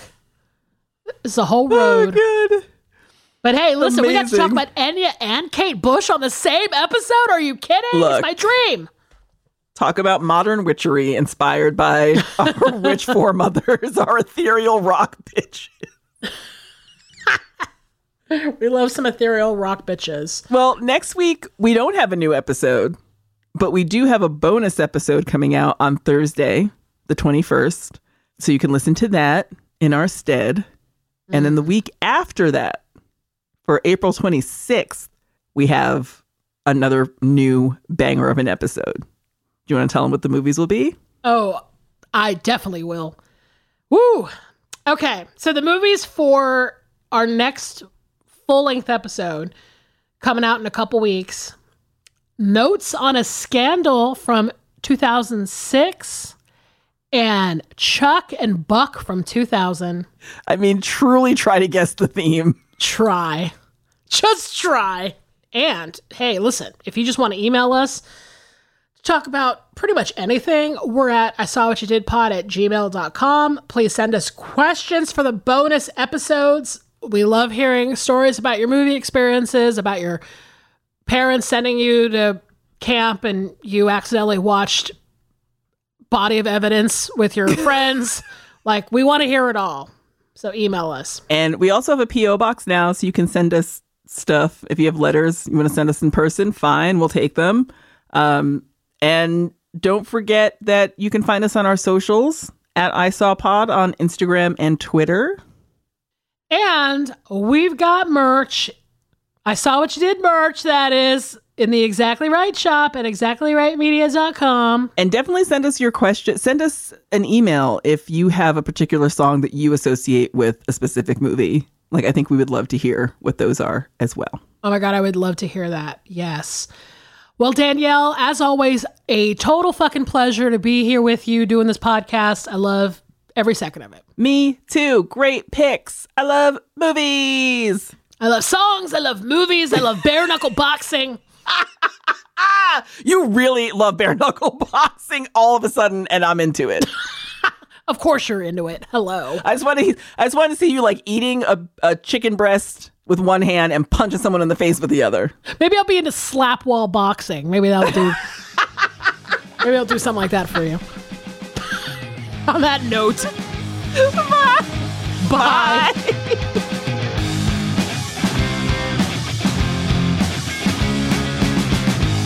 This has been an Exactly Right production. Produced and mixed by Casey O'Brien. Our theme song is by Tom Breyfogle. Artwork by Garrett Ross. Our executive producers are Georgia Hartstark, Karen Kilgareth, and Danielle Kramer. You can follow us on Instagram and Twitter at ISawPod. And you can email us at isawwhatyoudidpod@gmail.com. Listen, follow, and leave us a review on Amazon Music, Apple Podcasts, or wherever you get your podcasts. And don't forget, you can listen to new episodes 1 week early on Amazon Music, or early and ad-free plus bonus episodes by subscribing to Wondery Plus in the Wondery app.